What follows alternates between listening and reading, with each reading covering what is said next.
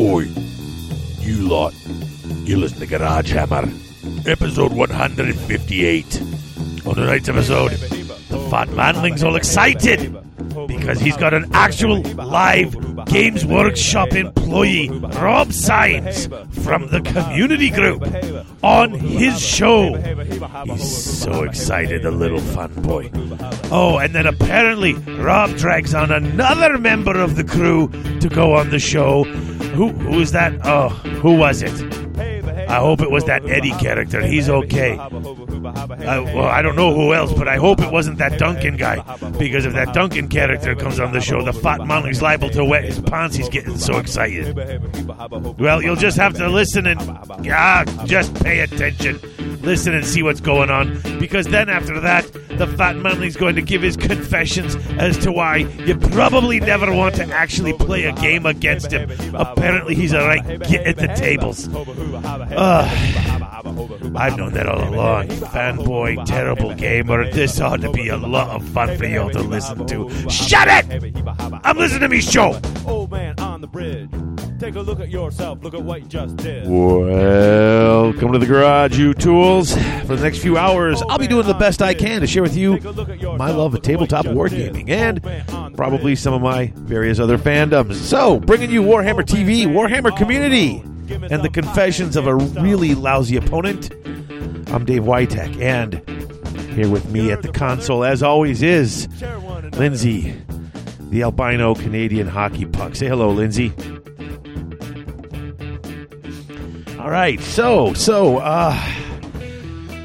as the master engineer told you all, I've got guests lined up that, and you know what he totally missed is, not only did I talk to Rob Symes, and yes, not only did he happen to drag on some other members of the community crew right there to say hello, and yes, and I totally did, just have a fanboy moment, and who cares? I'm allowed to do that. But later, we are going to talk gaming etiquette. Lots of people have asked us to talk gaming etiquette, and so we're going to talk a little bit about that. I'm going to have good friend of the show, Domus, on. You guys have heard him on this show before, and he's going to come on and help me with that. We're going to talk a little bit about gaming etiquette. Not just gaming etiquette. Everybody talks gaming etiquette. I think if you don't know by now that you shouldn't stink and you shouldn't cheat, then you're a moron. I wanted to talk about a few other things too, though. Some just other things that encompass this sort of, making it a better place, a better community. And I'm not necessarily talking community building and community outreach and all that stuff. I mean, although the GW community guys are doing a great job of that stuff.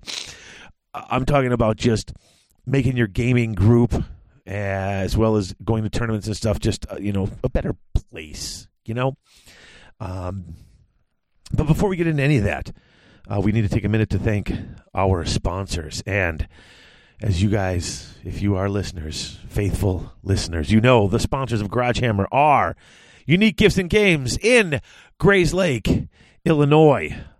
Mersha Miniatures, that's MIERCE-miniatures.com.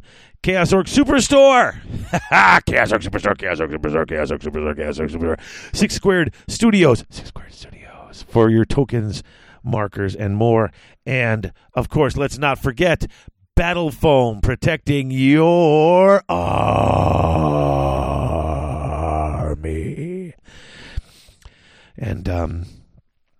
And one of the biggest and most awesome sponsors of Garage Hammer, our very own Patreon patrons. And thank you to all of our Patreon patrons, but especially a little special thanks to our Patreon associate producers, James Mackey, Ryan Taylor, and Shirley Tempel.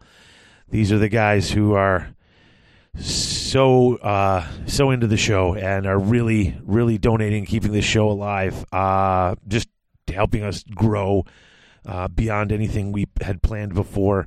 And they're going to be in the next couple of weeks. We're doing our executive producer, associate producers meeting where we're going to help plan out the next 3 months of the show. So that's one of the cool perks of being an associate producer is you help guide the future of Garage Hammer. It's kind of cool. And to find out how you can be a show patron if you're even remotely interested, and I would ask that you would just take a look at patreon.com/GarageHammer. Check out the show. Guys, if you can help out the show in any way, we do a show twice a month.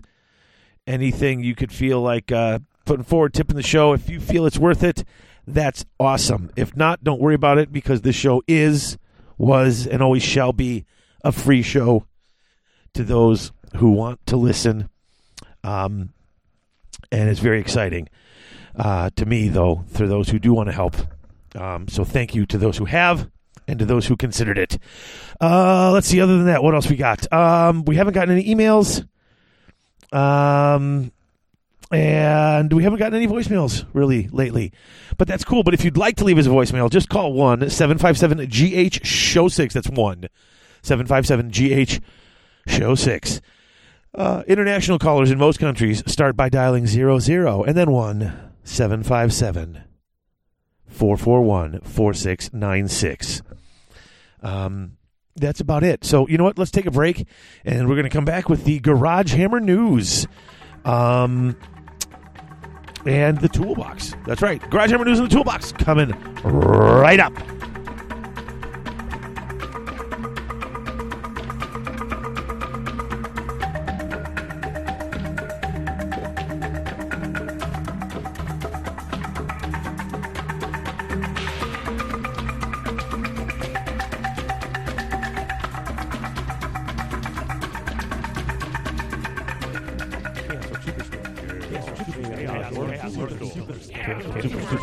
That's right, folks. Chaos Orc Superstore, your one-stop shop for all your hobby gaming needs. They've not only got current and classic GW releases, Chessex dice, and Vallejo paints, but now they're also carrying Mantic, Infinity, Flames of War, Privateer Press, Soda Pop, Dark Age, and other assorted board and miniature-based games. They usually ship within 24 hours, and the model in the picture is the model they ship to, because at Chaos Orc Superstore, what you see is what you get. Chaos Orc Superstore.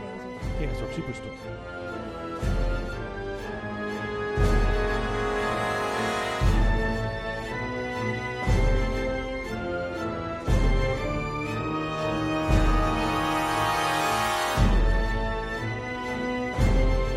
And we're back. And we're going to start off today with the Toolbox, and then go into the Garage Hammer News. I know we're going to flip it around, going backwards and all. So, Toolbox, brought to you by Chaos Orc Superstore. Chaos Orc Superstore, Chaos Orc Superstore.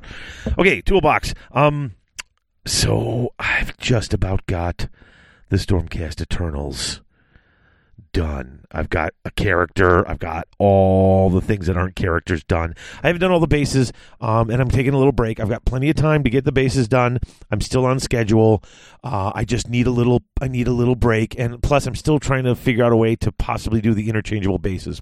And it's not a project I really want to just try digging into right now.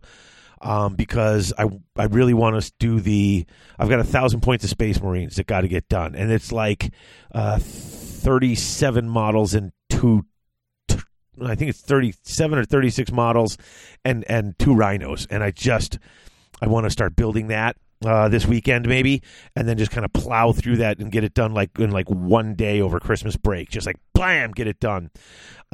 So that's where my hobby's at right now. As soon as I get them done on the quick work tip, then I'm going to get back onto the Stormcast, paint a couple more characters, get the bases done. Working up a display board for Wapaka. I'm just very excited. The hobby mojo is high. The painting time is a little low. We've got other things. Christmas is coming, and I've got 3 kids. It's busy. So we've got just a lot of stuff happening. But it's very exciting here at the White Tech House when I can catch a few minutes and get a little painting done. It's very cool. Plus, the YouTube channel is going. I've got some stuff going on. After the last video, I decided to order up a nice custom banner to hang behind me for the show with the big Garage Hammer logo. And my friend at Doyle Signs here in Illinois is getting me a really nice sign made with the Garage Hammer logo. So that's going to be able to hang behind me and also be brought out if I ever go any place where we're doing an on-site recording, which never really happens. But if we did, I've got a sign. So that's happening. I know I've said like we were going to start doing live shows probably last month. We ran into a hiccup with doing the Twitch TV thing. Is the way I have everything set up. I run everything through this mixing board that I have, but I only have one computer. So I run everything through the computer for Skype when I have guests on. And so I run their stuff out of the speakers from the computer into my mixer, and then I only run my voice out from the mixer to the computer so they're not hearing themselves on a loop. And that becomes a problem if I'm streaming it onto Twitch because I can't stream it onto Twitch and do them together because sending both of our tracks to both places at once. I either need to get a second computer or try to figure out a way to get this Chromebook I've got from work that I'm trying to make that work and patch things through. So I'm trying to figure out if I actually need to run a second computer or if I can run it through the Chromebook, run Skype through the Chromebook and run Twitch through the computer. All these things, and me being not so computer savvy, it's slowing me down a bit, but I'm working on it. I'm working on it. It's going to happen. It is going to happen. I'm going to be recording these shows and doing them live, which is going to be very exciting for me, and very frightening, I think, for you to see just my large self sprawling out on this couch down here in the crypt, just sitting on the microphone doing this. But it's kind of cool. I mean, this is what I'm doing. Yeah, so that's all happening. And once I get these two projects done, I'm going to expand my Stormcast a little bit. That's the next plan. And then I've got those Fire Slayers that I bought that I really want to build and paint. Add them to the Stormcast, back things up. I've just got so many things I want to do right now with this, with AOS. But it's just so cool. And I've got like this whole Death Army that everyone knows I've got, and it's like, I haven't rebased it yet, so I'm not even playing it. And it's like, I'd like to rebase, but there's this other stuff I just want to build and paint. And I want points for not having bought a Tzeentch army for 40K, even though I don't even really play 40K because that stuff came out. And if you haven't seen that, come on, that's just so nice. That stuff is so good looking. Plus I'm still building. I got the Blood Bowl stuff going on, and want to paint those. There's just so much. There's so much hobby. Games Workshop got me. They got me. They got my heart right now. They got my heart. They got my wallet. They got my hobby time. They are a cruel mistress. That's what they are. They've got me totally wrapped up in them. So that's what's going on in my hobby. Let's see what else. I haven't really been doing too much gaming the last couple of weeks because, like I said, I've been getting ready for the holidays. I'm lucky I'm getting painting time in. The only thing we did is we picked up Star Wars Destiny dice, and I guess I'll be playing that this weekend with the family, just because we just picked it up and they're so excited to start playing. So, yeah, great. Fantasy Flight Games has me on another game that I've been picking up to play. Hopefully I actually start playing it. And not just spending money on things to put on a shelf. What else? I'm trying to think. Other than that, not much. Others? Let's see. Others. I have been doing a lot of painting and also driving a lot. And so when I'm doing a lot of painting and a lot of driving, I do a lot of audiobook listening. So let's see, what recommendations can I give? If you want a quick, fun book, The Adventures of Tom Stranger, Interdimensional Insurance Agent by Larry Correia was a really fun read, narrated by Adam Baldwin, was great. I just finished up book 4, that's not a word, book 4 of the Dragon Vein series by Brian D. Anderson. this is a really cool series. I don't want to give too much away, but it's a fantasy series that's got a bit of a weird sci-fi element to it. It's one of those that sort of tries to straddle the two medium, because it's mostly fantasy. Like, it seems to be a fantasy world, but they keep bringing sci-fi elements into it.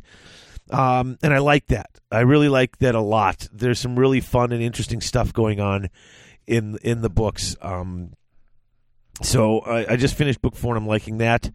And for those of you who have taken me up on my suggestion and listened to Monster Hunter International, Monster Hunter Memoirs has come out. John Ringo and Larry Correia co-authoring a side series of memoirs from different hunters outside of Owen and the regular MHI group you read about. The first book was called Grunge. This one is called Sinners. And I've only got like 2 hours left on this one, and it's just, they're great. They're really good. The first one, his first placement after he gets the job on MHI is in Seattle, and he does a lot of work in Seattle, late 80s, early 90s, I believe. And then second book, he gets transferred from Seattle to New Orleans, and lots of work in New Orleans. They're great series, wonderful series. So if you're looking for some good audiobook suggestions, I could totally recommend those. Next up on my list, in case anyone cares, is Leviathan Wakes by James S.A. Corey, which I picked up because apparently The Expanse, that TV show on Sci-Fi, that is awesome. That's the books it's based on. And I had no idea. Someone had suggested this to me a long time ago. And somebody suggested me on audio, and I had a credit sitting there, and I picked it up, and it's been sitting there unlistened to for a long time. And then I just found out recently that it's based on the Expanse, which I loved that show. So I'm definitely going to.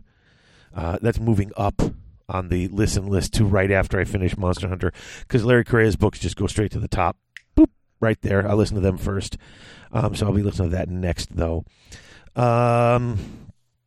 What else? Not much. Just been catching up on the DC TV show stuff, and I've been enjoying that.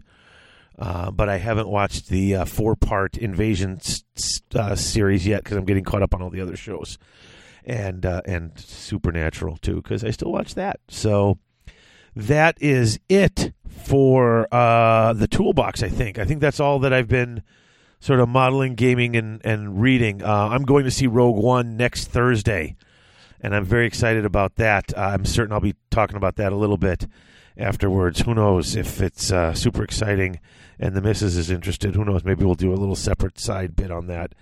A Garage Gamer, especially if the Patreon thing gets up to the point where Garage Gamer becomes a legit thing, because that's like the next goal. Once we hit that, then there's going to be Garage Gamers every month, and I'll be talking about all sorts of stuff outside of the regular AOS talk. So we'll see how that goes. All right, I think that's it. So I'm going to keep chugging along here, and we're going to get into the Garage Hammer news. But before we get into the Garage Hammer news, I'm going to pause the recording here just for a moment. I'm not even going to hit a commercial break. There will be no time lost for you. But, in fact, you know what? Why don't I just do this? Why don't I just... All right, and there we go. Magic. Here we are, right back. No pauses. Domus! Yo! There he is. What's going on, Dave? Just doing this, getting that show out. Getting that show out. How often are you doing shows now? I don't pay attention. I'm sorry. I know, that's cool. Twice a month, plus anything I do on YouTube. Wow. Yep. Have you done something more than the first YouTube? No, I'm waiting because I had to tear up the area that I had set up for that, and so now we're trying to put something together that looks a little better. I'm hoping to get something done, if not this weekend, then definitely before Christmas we're going to put another one out. Cool. Yeah, I'm kind of excited about it. It's pretty cool. Awesome. So, yeah, thank you. You're welcome. So we're in here with the Garage Hammer news before we jump into some exciting discussion about how not to be a jerk when you're playing Warhammer. Dude, there's so much stuff coming out in the last that has come out in the last few weeks, man. The pre-order page is beyond amazing right now. Oh, right. Yeah. I mean, it's ridiculous. I mean, and plus there's stuff I haven't even had a chance to talk about because the last episode we covered the God Beasts book. So, like, we skipped everything and went right to the book. So it's like Blood Bowl. I mean, have you seen Blood Bowl? Have you picked up a copy or have you seen it at all? Yeah, I got a copy here on my desk and a second copy on its way to me. Nice. I'm going to use the orcs for Ard Boys for my orc army. Oh, okay. Nice. Yeah. Yeah, so there you go. There's a whole other use for them. I'm going to play Blood Bowl too, but the second I want the orcs. set, yeah.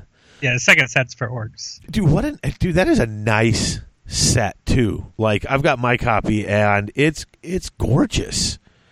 Dude, the models are great. They're really hitting the ball out of the park with modeling lately. Yep.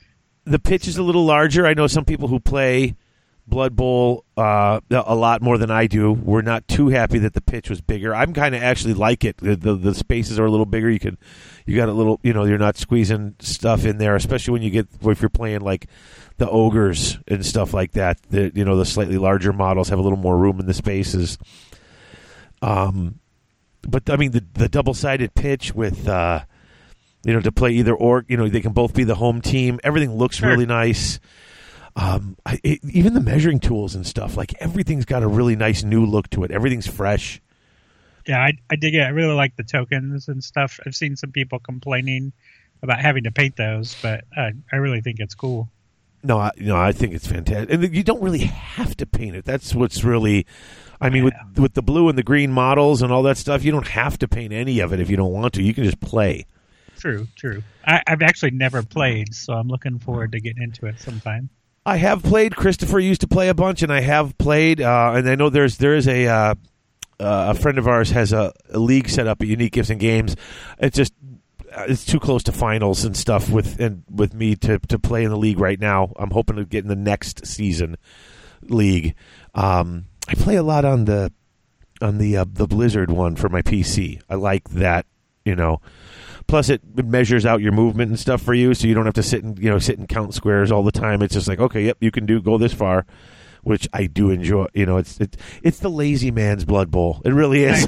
But it's I actually picked that up with the intention to learn to play it, and never played it. So I have that too. Oh, I have so much fun with that one.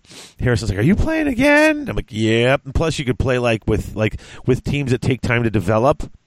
And you can crank off 2-3 games a night and build up some experience without having to play with your friends. Just get stomped every day. Nice. You can still play and you still kind of lose, but at least you go play it quickly because it's just playing against the computer. Get some experience built up and get your teams, get them some points until they're get them to be a decent team without having to go through weeks and weeks of playing against people season after season until they get good. So that's the beauty of that for me at least, because I like to play the Chaos team, and honestly, Chaos Warriors and Beastmen they don't have enough skills to start off with. They take forever to build up. So, so they take I mean, they're a good season in their second, maybe third season. They can be an amazing team, but first season they just don't have a lot of skills, and they wind up getting pounded on a bunch. So, at least that's been my experience. So. But that's neither here nor there. What is here is that I am going to be covering that probably on the YouTube video with that, unboxing it and showing everybody the models and stuff. And we're going to do some more in-depth coverage of the game at a later date, either on this show or as a Garage Gamer, because it's so nice. And they got that My Dugout app now, so you can put all the little stuff on your app too, because they're putting out little free apps for all this stuff now. It's really a whole new company in a lot of ways, and I'm a fan. So yeah, no, I'm pleased. I'm pleased as punch. They're out there. They're all over the place. In fact, I just got do you get the Forge World emails? Yeah, I do. I haven't looked today. Was there one from today? Yeah, you can order Goblin and Halfling referees from Forge World until January 26th. I did see that. Yeah. Yeah, I mean it's only for a month. But if you want a Goblin or a Halfling referee for your Blood Bowl team, Forge World's making them. So just order them up. I'm like, that's awesome. They looked really cool. I'm considering ordering one. Yeah, they did a really nice job. Yeah. So, and of course, Space Hulk is back. It's Christmas. Space Hulk is back. Nothing says Christmas like Space Hulk. Well, red Terminators and you paint your Tyranids green, and it's Christmas time in the 40,000. It's funny. I always think about selling mine, and then it comes around, and then they re-release it. And I'm like, well, there goes that idea. Man, when they first did it, I know people who bought like 5 copies, and they were making a killing on that resale market. But now they keep re-releasing it. I just have the 1 copy, and I like it, so I don't want to sell it because I have a lot of fun with that. I don't play it, or we played it a couple times, and it's just kind of set on the shelf, or I'd keep it. But I'll probably just let it go for what I got it for, or even less, just to get rid of it.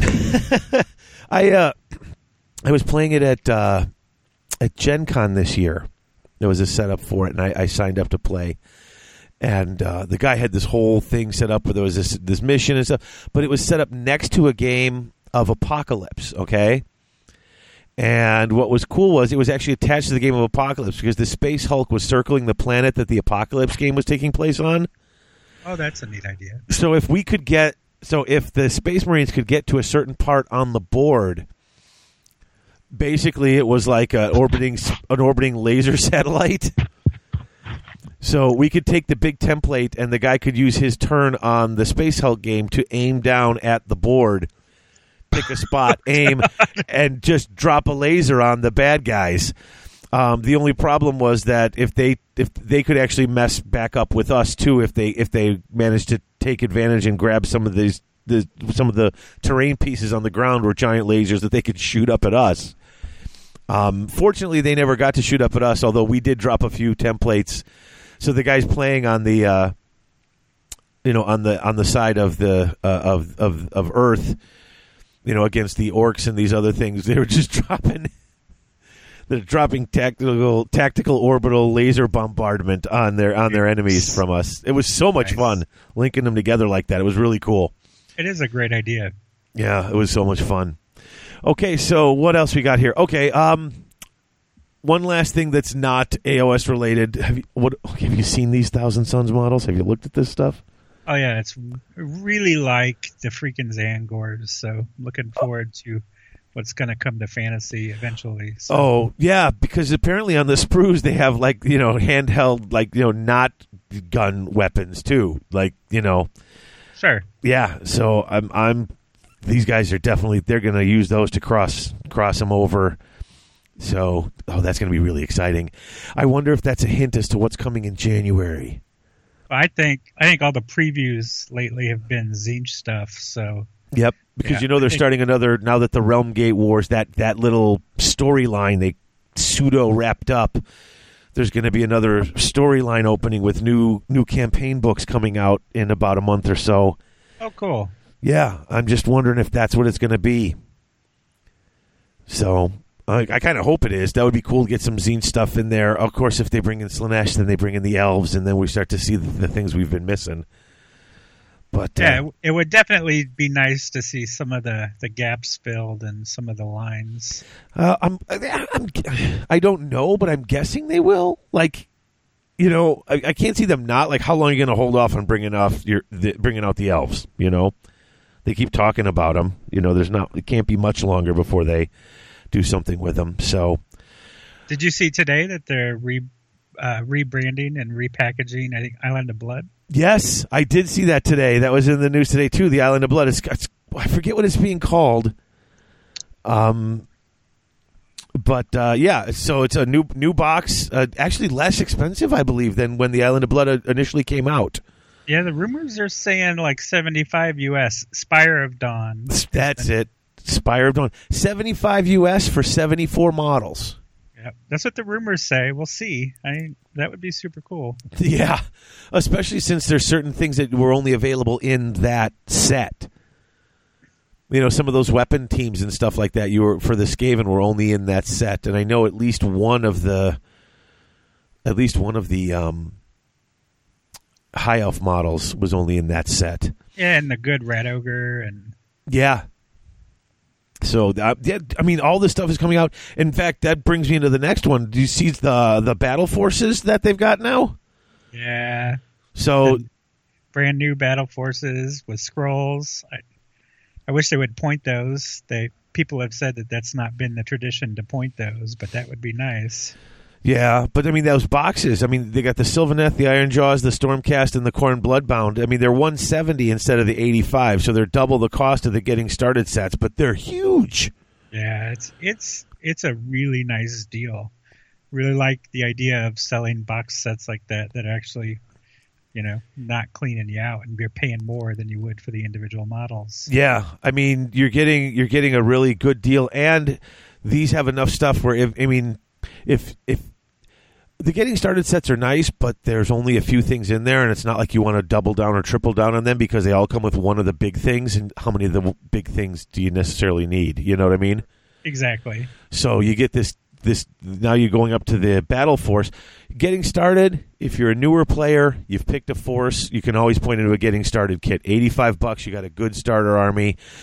For those of us who've been playing a while, starting a new army, hey, the battle force is a great way to just kickstart a new army when you're not necessarily new to the game and you're not just trying to figure out whether or not you like it.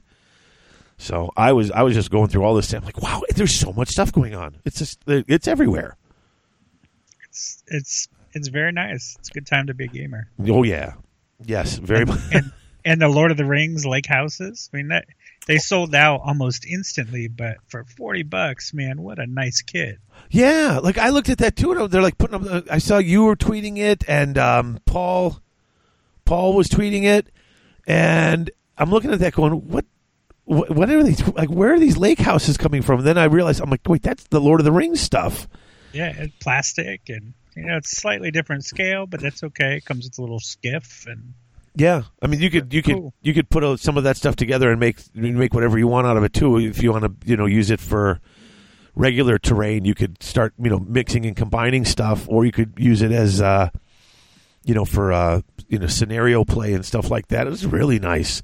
Yeah, it'd be great for any of the other, some of the other skirmish games. Like I've played off and on the Pirates game, and its name escapes me, but I've played that. And we've played Mordheim, and it'd be really fun for Mordheim. Oh, it would be great for Mordheim, yeah. The Malifaux players would probably love it, too. So yeah, that sold out quick. I'm wondering if they were just clearing it out or if they're planning on making more, because I don't know what they're doing with Lord of the Rings. I know they just came out with... In fact, I was just...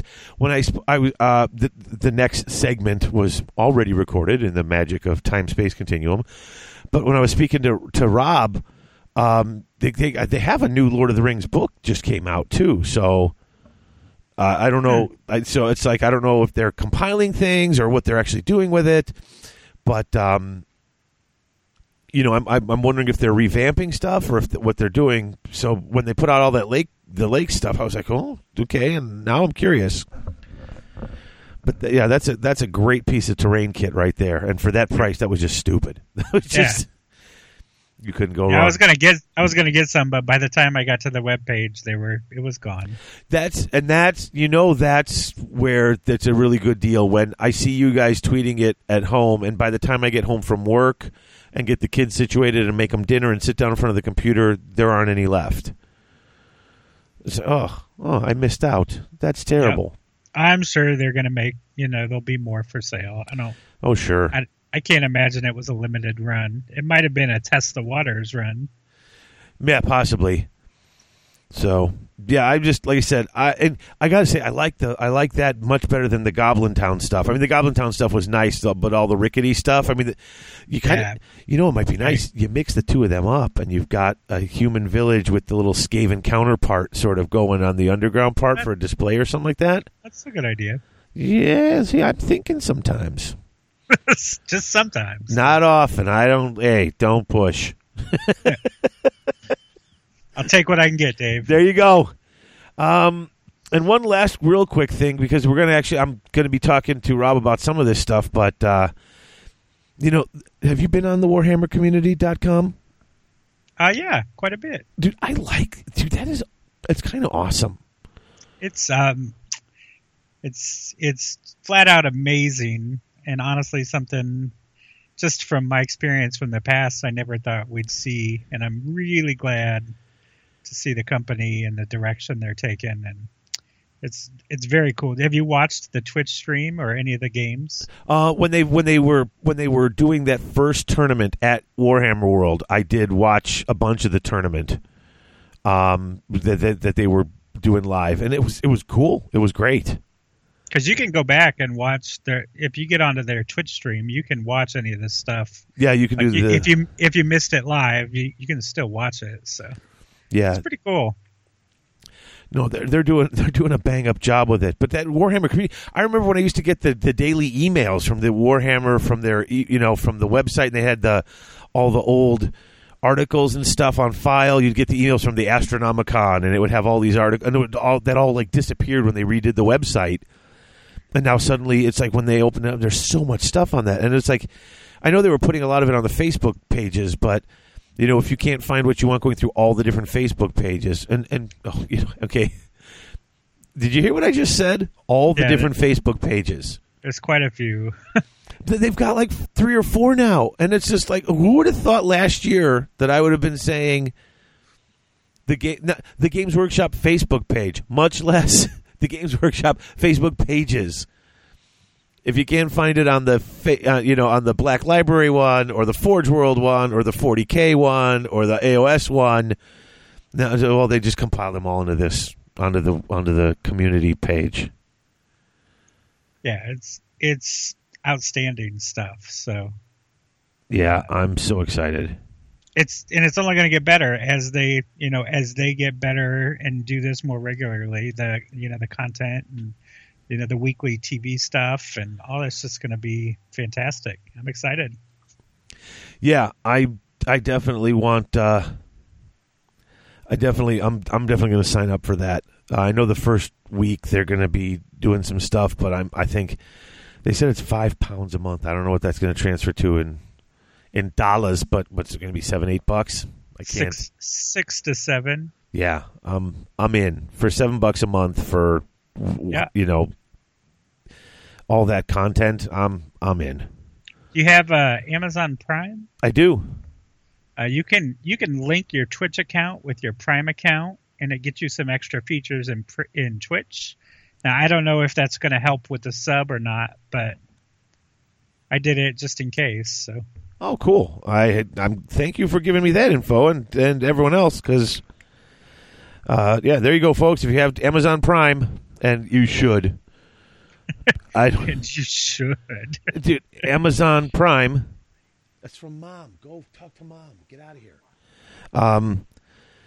Yeah, I mean, dude, Amazon Prime, we save enough on shipping to pay for Amazon Prime 5 times over the course of the year. So right there. Same here. I did all my Christmas shopping for at least the last 2 or 3 years there. So yeah, I do a big chunk of it through that. Yeah, absolutely. So all right, you know what? I don't want to go too much into it because here's what we're going to do. We're going to take a quick break. Through the magic of editing, I'm going to go talk to Rob from Garage Hammer Community.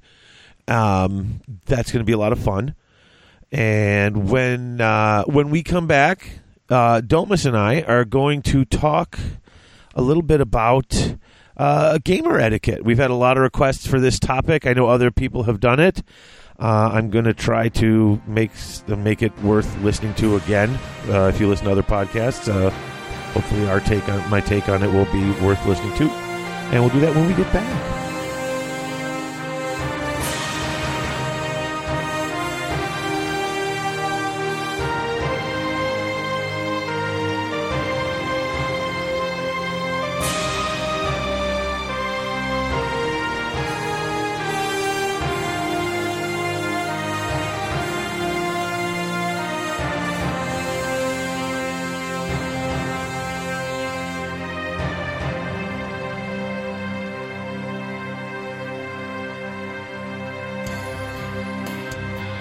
Folks, it's Dave.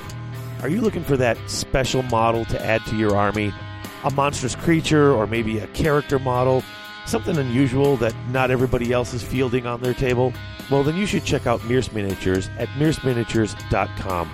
Their Darklands line is full of some of the most fantastic creature models you'll ever see. And with the success of their recent Kickstarter, those models will be perfect for you to play in their forthcoming Darklands game. So whether you're looking for a new skirmish-level game to play with lots of cool monstrous creatures, or you're just looking for that extra special model to add to your existing games line, Mears Miniatures is really worth your time. Check them out at mears-miniatures.com, and seriously, guys, you'll be glad you did. Unique Gifts and Games in Grayslake, Illinois is the one-stop shop for all your gaming needs. They carry anything your favorite gamer may want. Board games, collectible card games, miniature-based games, and all your hobby gaming supplies are there, as well as books, charms, incense, crystals, and other unique gifts. UGG has it all.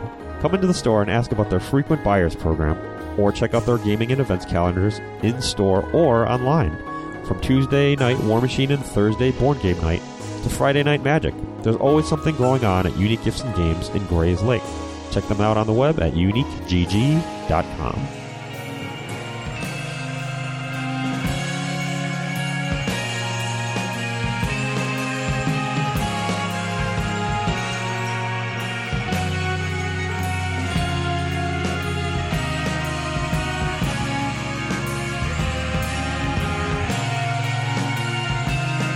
Okay, and speaking of the Warhammer community, I'm not gonna say too much about Warhammer community other than how much I've been enjoying it, because I've got someone from the Warhammer community on the line. So, folks, seriously, I am so pleased to welcome Rob Symes from Games Workshop, from the Warhammer community, to the show. Rob, thank you for coming on the show.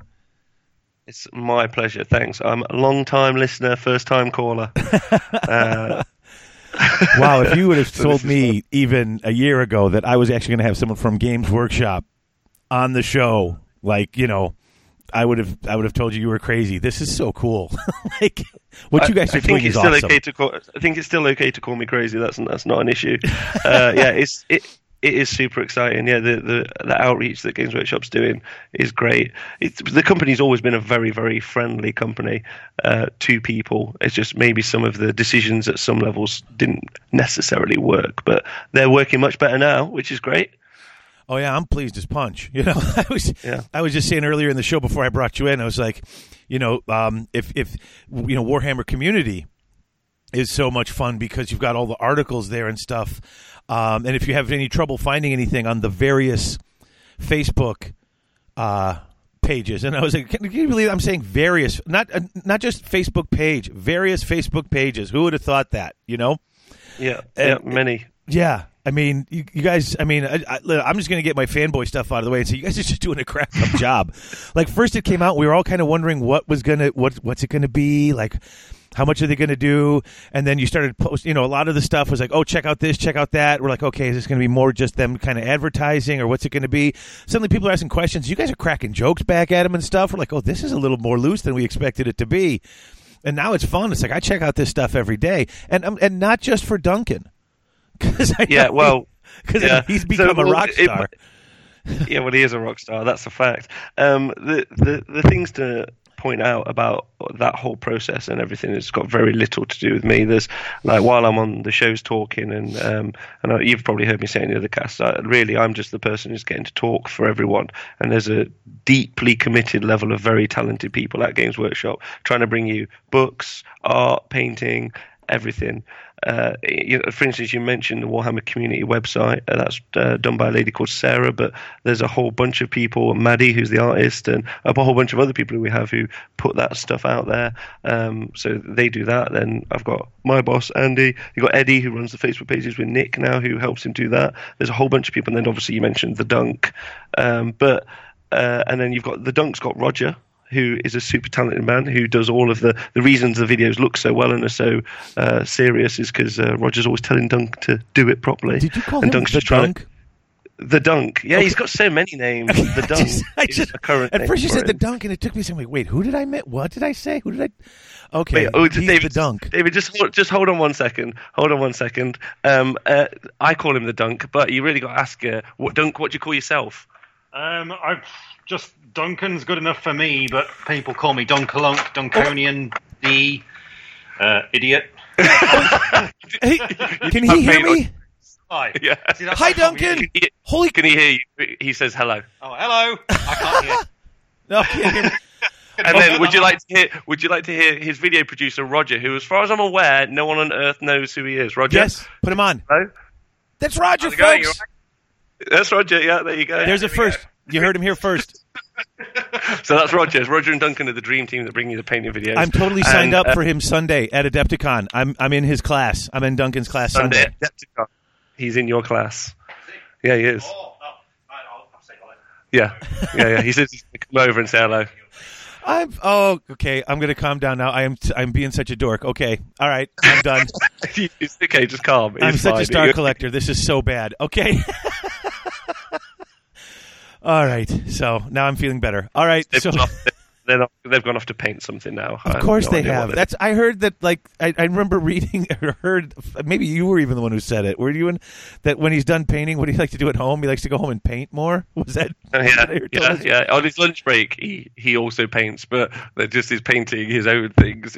He's a phenomenal human being. And one of the things that I've got to do since starting to work here is find out how many phenomenal people do work here. Like, it's not like as much as fanboy. You were talking about being a fanboy. It's just a level of respect which as someone who wasn't involved in the business 4 or 5 months ago, I've really started to garner from every department, publications and all the background writers and the rules writers, miniatures producers, even down to the cleaners and the people who work in the canteen. Everyone's very committed to I know that sounds really, really lame, but I was just talking to some of the cleaners today because they're going to come and play on Warhammer Live with their armies, some of which one of the cleaners is challenging one of the security guards to try and generate a painted 40,000 point army. So 40,000 points in 40 days, or I don't know, or 40 months. I don't know what it was, but that's no one really mentions the security team or everything else. There's a whole bunch of people, like there is in every company, that do stuff. So it's a big crew. It's cool. Super cool. Anyway, No, I'm excited. That's kind of awesome to hear. That's really neat. So like everybody's into it, from maintenance to security to the guys who are cooking food in the cafeteria. Like everybody's into it. Yeah. It can be a challenge walking from one place to the other without getting caught up in too many chats, to be honest. Wow. Okay. Cool. So, all right. So now, community. I mean, how long were they prepping that? Because you didn't just start with a few articles. Like, I remember going on day one going, I can't even look through all this stuff. Like, I got to get back to work. Because it was just a ton. It's quite a lot of content, isn't it? Yeah. And it's really, really good. I haven't even had a chance to look through all of it yet, to be honest. It's pretty impressive. They've a long time. There's lots of people working very hard to really help the people that buy our products and are involved in our entire universe in whatever fashion that might be, whether it's to digital print art or buying miniatures and playing games, which is obviously that's the most obvious. But there's, I did the live streaming the other day for the Black Library authors, and that was amazing. All the people who were just asking questions and where they were from, and there were people from Brazil and New York and Tokyo and all sorts of places, just listening to and wanting to have these authors talk. And actually, that live streaming and Warhammer Live and the community website and all those other things that we're getting to do now are really just helping kind of put a communication network in for everything that we're doing, because really most of you can't come over here on a regular basis. So let's try and bring, instead of you lot coming to us, let's us go to you. True story. I was sitting on my lunch break at work and I was watching one of the videos, not on the live, not on Twitch. I can't hack into that from work. I can't break through the firewall thing at work. But I was watching on YouTube. I was watching Duncan. And one of my students came up and asked what I was watching, and I told him what I was watching. And turns out that he has Necrons. And he never mentions it at school because he's in high school and he doesn't want to bring up his little hobby thing. But he finds out that I play AOS, and so he suddenly comes up and he's like showing me pictures of his Necrons. And suddenly there's a whole bunch of kids coming around. And, like, they found out where my local gaming group is. And, like, well, when do you guys play? And I'm like, well, we're going to be setting up this, and this. After New Year, I'm going to be setting up a painting, like a basic speed painting class for kids who want to learn, who just got into it, who want to learn how to, get their army painted quick. If you guys are interested in that, you can call the store.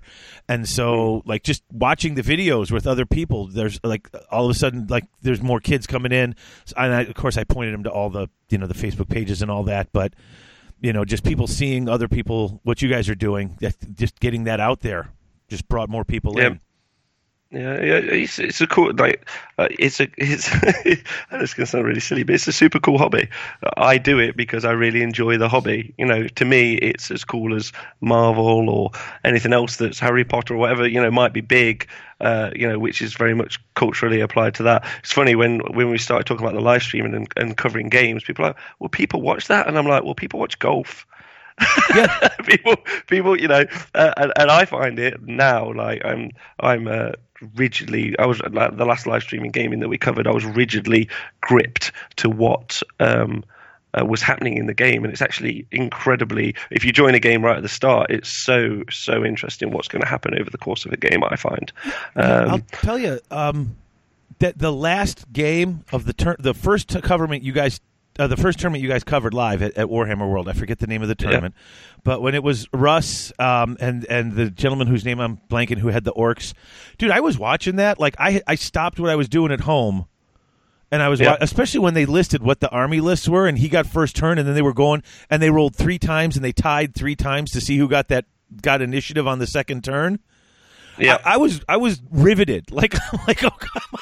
I'm like, because it really, so much was hinging on the certain dice rolls and seeing what was going on. I was totally enmeshed. My son came home he was out doing something. He's like, Dad, what are you watching? I'm like, last game at the Warhammer tournament. He pulls up a chair. He's like, who's winning? I'm like, nobody yet. It's still right in the beginning. And we just sat there watching the game. My daughter came up. She's like, which army is that? I'm like, it's orcs versus the chaos guys. And she's like, are they ogres? And that's her. She's 10. She got an ogre army. I'm like, nope. She's like, all right, well, if they got ogres, call me. She walks out. Off she goes. That's great. Only interested in that's ogres. Great. She's 10. Yeah, that's really interesting, because we were talking about this and faction bias and conversations where people are going to only want to watch the armies they're going to want to watch, because it breaks down. Warhammer Live is kind of an evolution of the thought process of how do we cover gaming in with a media aspect. And you have to admit, there's a whole bunch of companies and people that already cover, especially Warhammer, but all tabletop gaming in some capacity. And there's some people that do it great, who I've been avid fans of for many years. Like, you've got YouTube people, and then you've got people that have their own companies or whatever that do produce these things, and they're wicked and they're great, but no one, I think, has really covered the game in this format as we're doing so. And that was one of the things that we started to look at. We were like, what's the most exciting, what's the most riveting way to cover a game of Warhammer? And I think we've really hit our stride with what that is, and then how it's going to look, and is something that's going to evolve over the next few years, definitely. Because the first few that we've done have been good, but they haven't hit a benchmark of quality that I'm even anywhere happy with yet. And I think that's the thing that we could definitely look to improve, and we're intending to improve time and time again. So that's fairly thrilling as a concept. Yeah, I enjoyed what I was seeing, and I got to tell you, how many other channels are there? I mean, Twitch's whole thing. There's people who sit and watch other people play video games. Which yes. I enjoy playing video games, and if I'm sitting with a friend and watching him play a game, I'll watch him play a game, and I'll if I can interact with him while he's playing and talking. I wouldn't necessarily maybe watch a video game like online like that, but I can see where people who are into it would, and I can see. Yeah, people who are into Warhammer, like I said, my son pulled up and was watching. My daughter, like I said, she's really into her. Like I said, she's 10. I mean, once she gets past her first, I'm certain once she gets past her first army and gets into her second army, then she'll be watching everything too. But covering it like a sporting event, one guy calling, you get a color commentator and a guy who's, we've got the strategy guy, and there you go. I mean, I was having a blast watching it. And I'm excited to see what's coming on for the regular, for the regular channel now. Now explain what you've got going on with the Twitch live channel, because that's okay. Now, so we got to subscribe to see that. Is that how that works? No, so we've there's been some like pushback from the community generally in that conversation, and when we announced it, and there's some other stuff. So basically, it's twitch.tv/Warhammer is the channel. We do have another channel, a community channel, which if ever we need to stream 2 streams at once, which when we go to the LVO, that's probably very much the case. But stuff is available there. But basically, if you watch it live, so we've got 3 days of content. Wednesday is all Warhammer Age of Sigmar. Thursday is kind of like a TV show of content, which is really quite exciting. And then Friday is Warhammer 40,000. So if you watch it live, it's free. Yeah, that's so what I thought. Yeah, if in- you can watch live for free, if you want to get archived shows, you got to pay. Yeah, so video, they're called VODs, so video on demand. So, and I'll be honest, I think it's going to be quite tough for people to watch all of it live, or people might want to watch stuff back because we're talking about.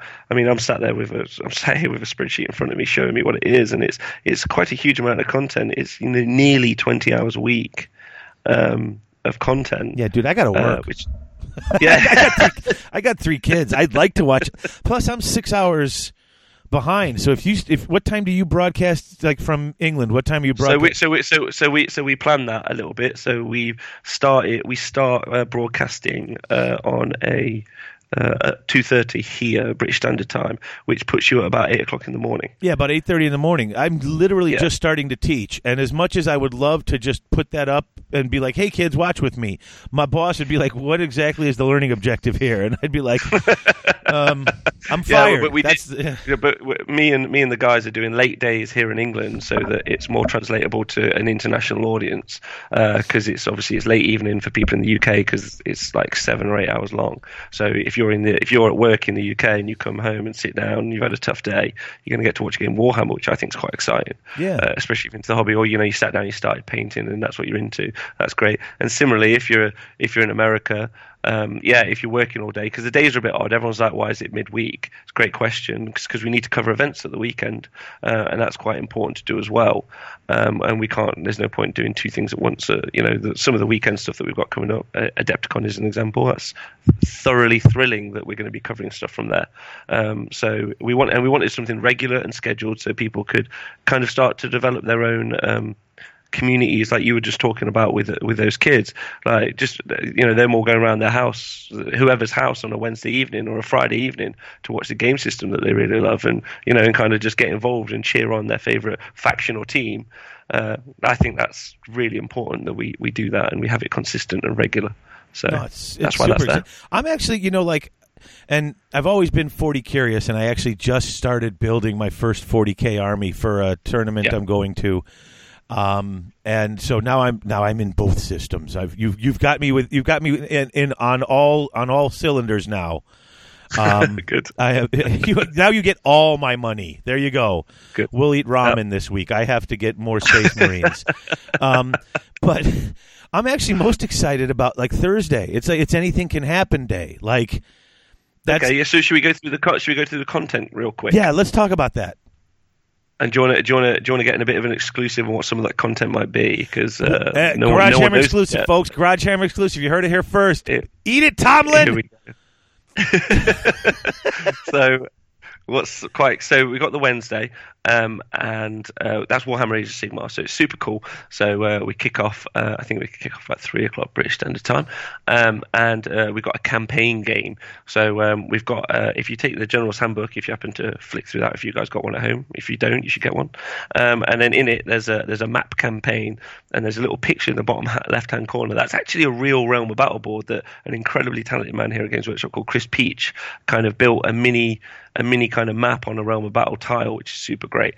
And what's going to happen is there's 2 places. There's a little city and there's a little very dark area, and a death army is going to be coming through a realm gate trying to secure a foothold, and then Chris's very beautiful order army, which is something to be, if you've happened to catch it on the Facebook posts.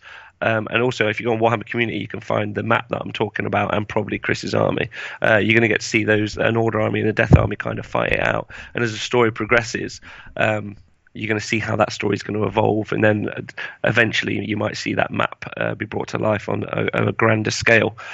So that's how that campaign and our focus on the Mortal Realms is going to focus for the first few months, which is exciting. And to say that there's not going to be some surprises and some interesting stuff is an understatement. So that's quite cool. And then similarly, for if you're a big Warhammer 40,000 fan, if you listen to this and you like that, and there you are, you're a bit 40k curious now. We have a campaign, a pretty exciting one where we're going to focus on. There's going to be a. Is it Fenris? There's going to be. No, not yet. I had to ask. With all that, that Magnus model, dear Lord, I hate to sidetrack, but come on. I almost bought that last Friday, and I have absolutely no reason to.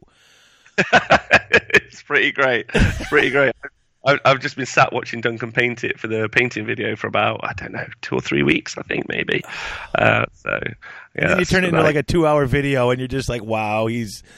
Yeah, those guys work prodigiously He's like hard the Bob Ross of model painting. He really is. He just gets in there all calm, all sweet. Look at this. Just get it together. Boom. Done. That's like amazing. Yeah, he's that friendly as well. He's a super nice bloke. So yeah, and then the Warhammer 40,000 scenario is a unit of some Ultramarines are traveling on their way to somewhere. Of course, they are. Undisclosed as to where, because that will become important in the future. And they get waylaid by a planet needing help because of some gene stealer cults.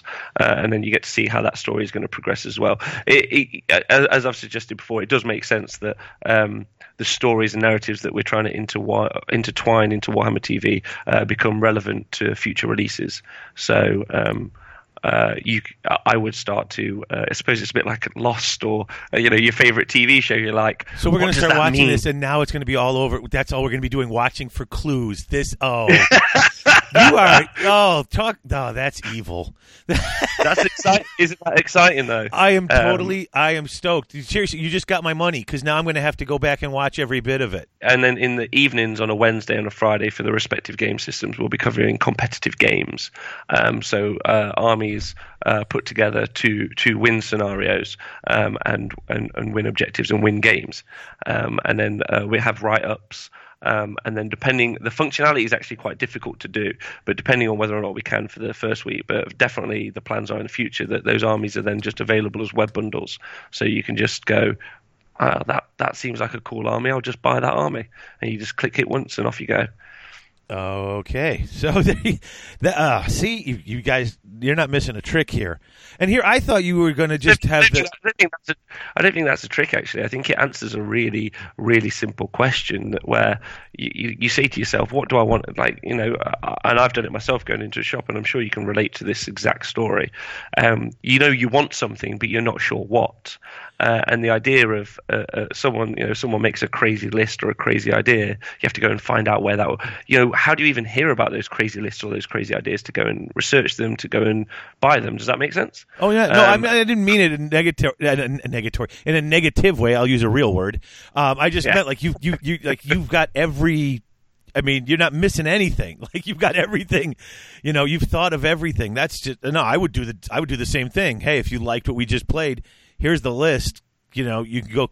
It's right there. Go get it. And this is how it works. Yeah, which is cool. And then it's not from us; it's from whoever's designed the list. Right. So they can just go, this is how that works, or this is how I think it works, and this is what I do with it. And what's really cool is you might see that and think, actually, I would do something slightly different. I know from one when I was watching one of the games at the tournament we streamed recently, I was screaming at the guy to go and charge at something.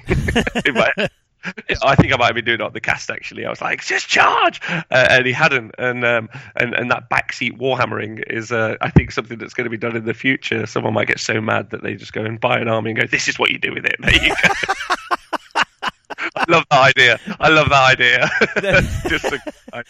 I'm going to buy this army just to show you how to play with it the right way. That's great. Yeah, that's great, isn't it? Don't know what you're doing. Oh, goodness. Yeah, See, and here, I love that you're going heavy with the narrative gaming stuff too, though. That you're not just. It's not just lots of games, lots of here. We're playing this many points. Here's a competitive scenario. Here's a competitive scenario. You've got a whole campaign set out. You've got stories you're being told, because that's I mean, that's where my fun is.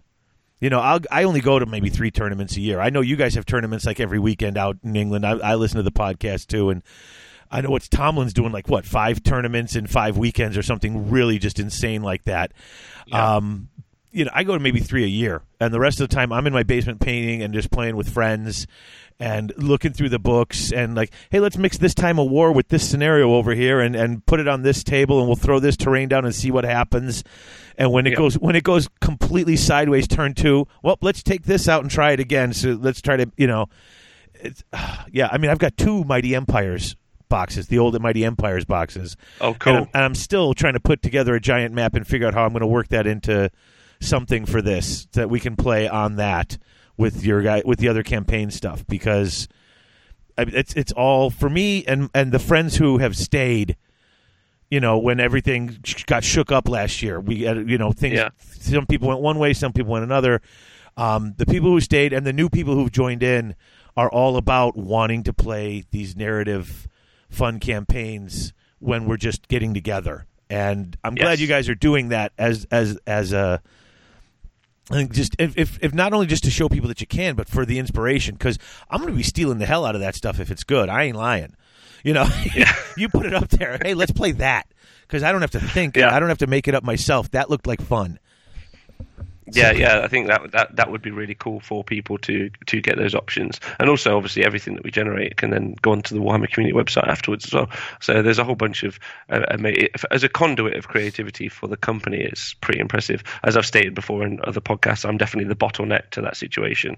The sheer wealth of creativity, and then also it's kind of like the bottleneck goes backwards as well, because it's the sheer wealth of creativity that we have here at Games Workshop is matched by the community of people and all of the people who are involved with Warhammer who don't work for Games Workshop, which is you yourself and the whole community of people who are out there, and then I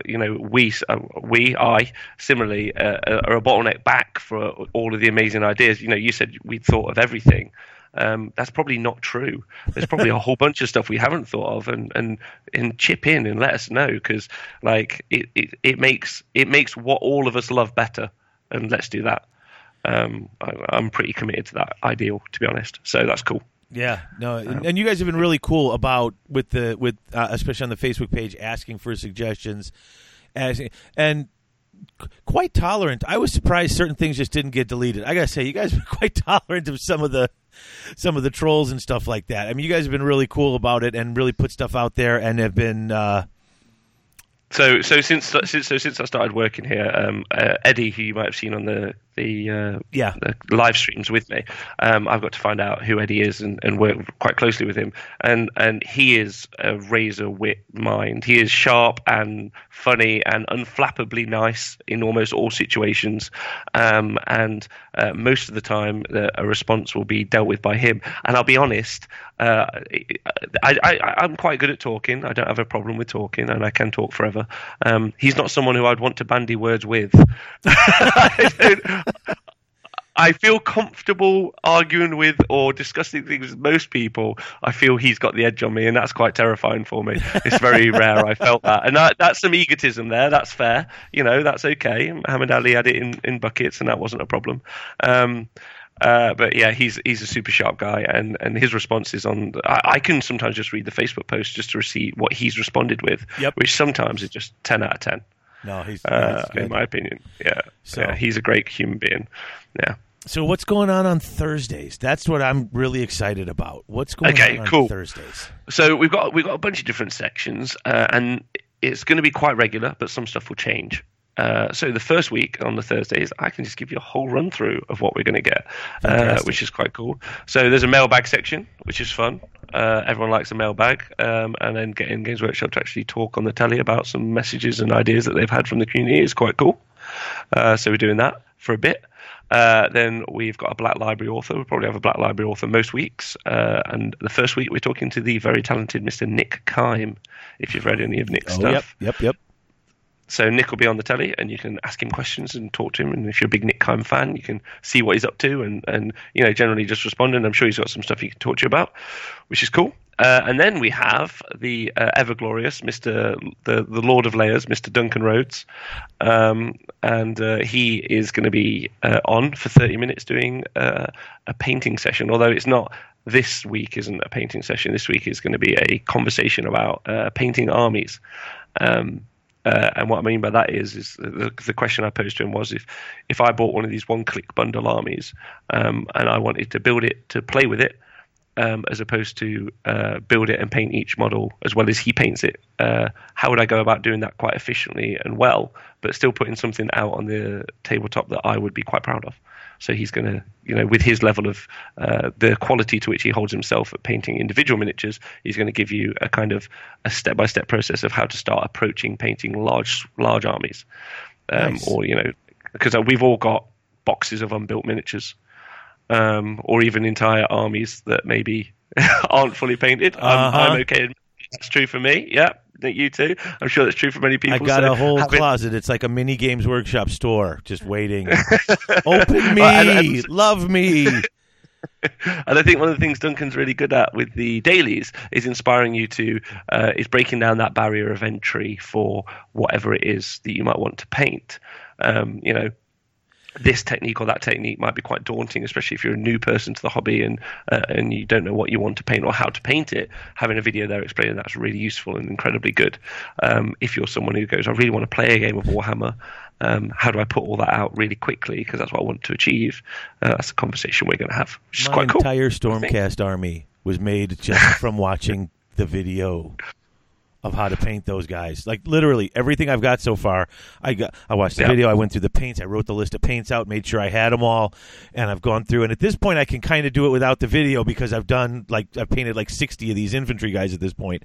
But I literally and I did learn stuff. In fact, there was one thing he said offhand that I never realized. I think it was if you thin your paints too much, you'll get these little weird marks or things in it, and I had been getting that, and I didn't realize that's what it was. In fact, I thought I wasn't thinning it out enough, and I was getting these weird marks, and it was just like, oh, then it suddenly clicked. It was just an offhand remark he made, and I was like, oh, thank goodness! Like it just finally worked. But honestly, this Stormcast army is the best.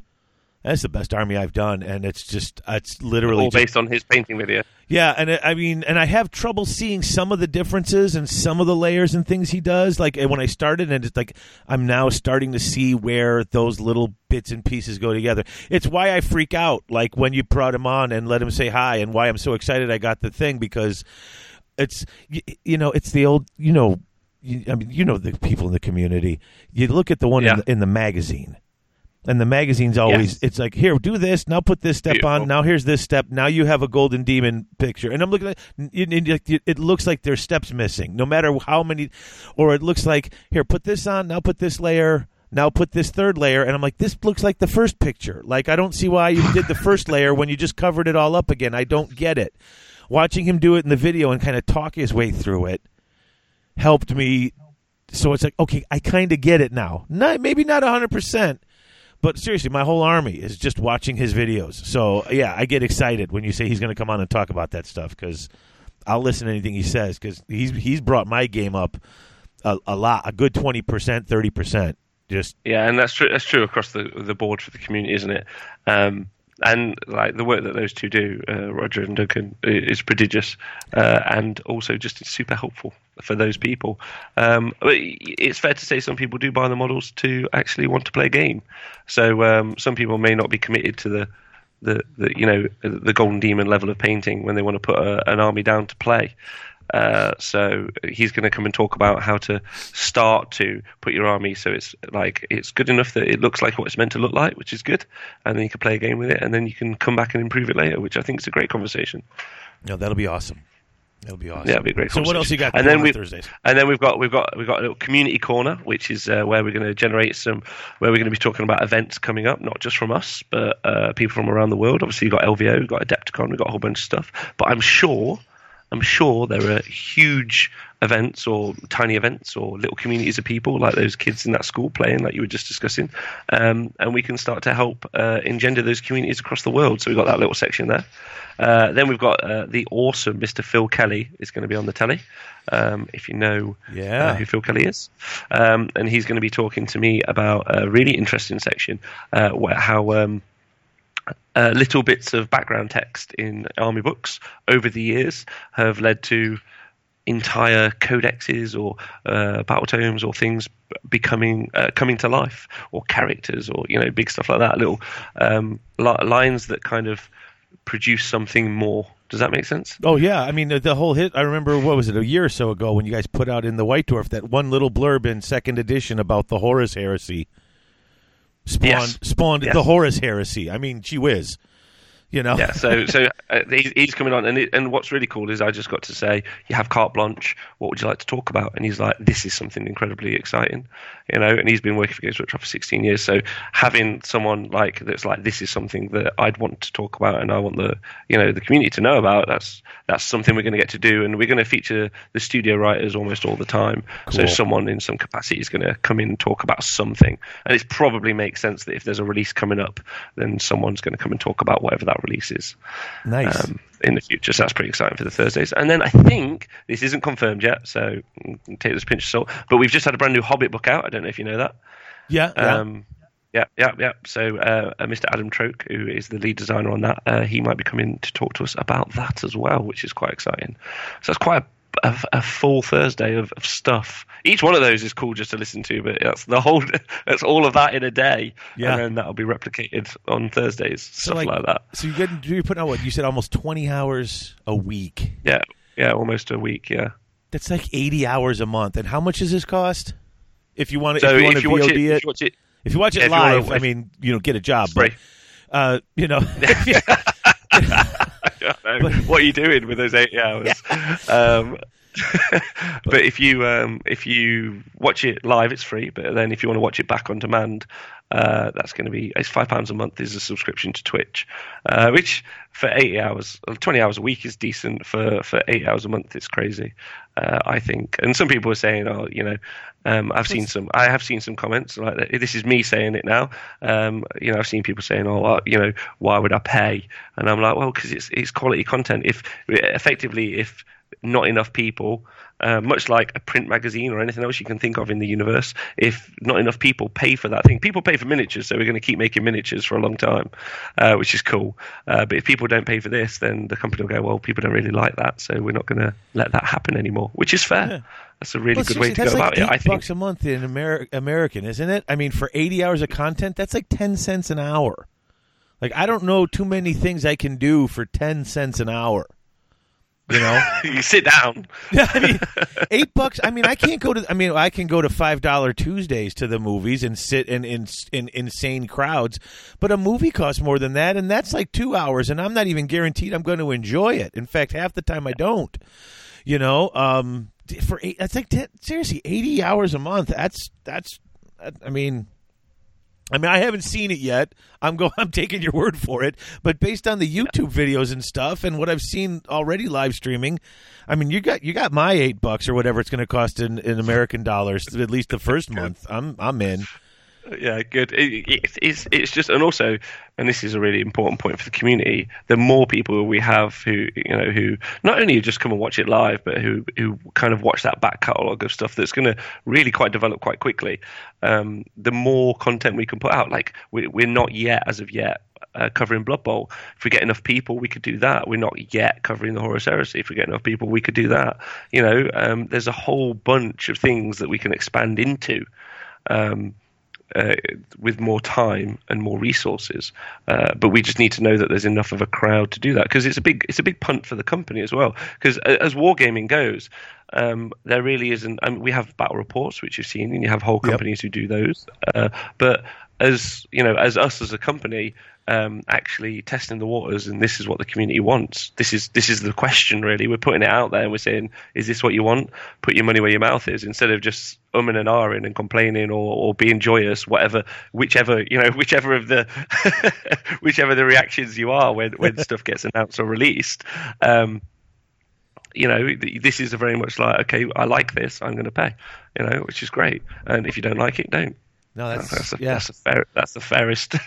Well, exactly. There you go. Give it a shot, and if you don't like it, don't re-up. It works for me. Yeah. So we start next week, which is cool. So on the 14th is Age of Sigmar, 15th is a Thursday, so that's kind of like our TV show, and then the 16th is Warhammer 40,000, which is super cool.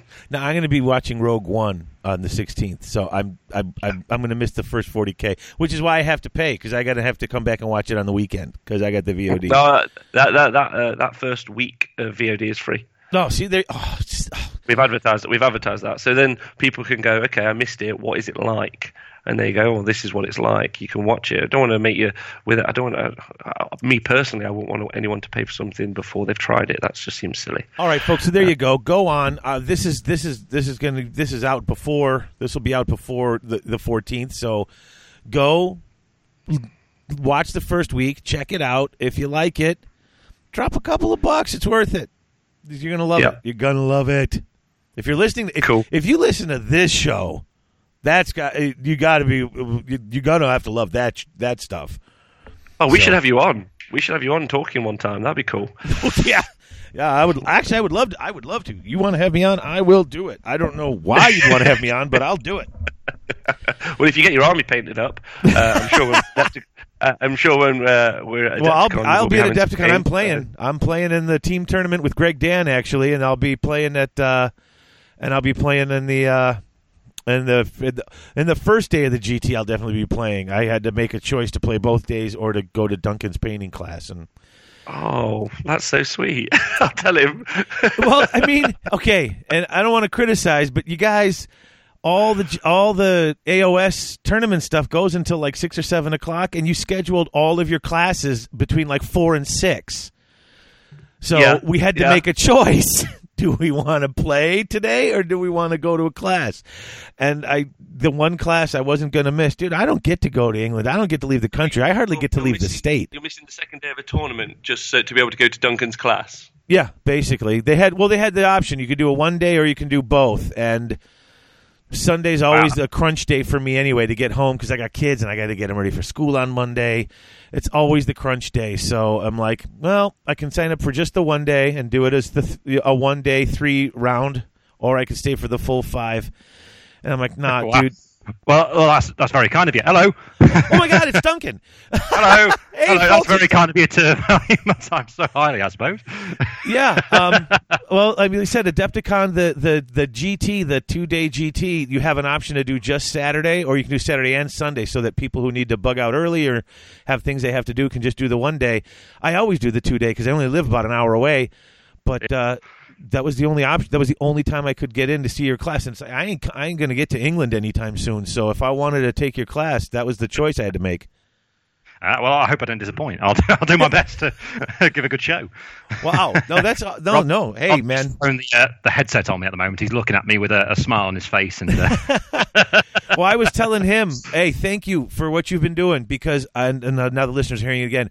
My entire Stormcast army is painted because I basically watched and copied your videos.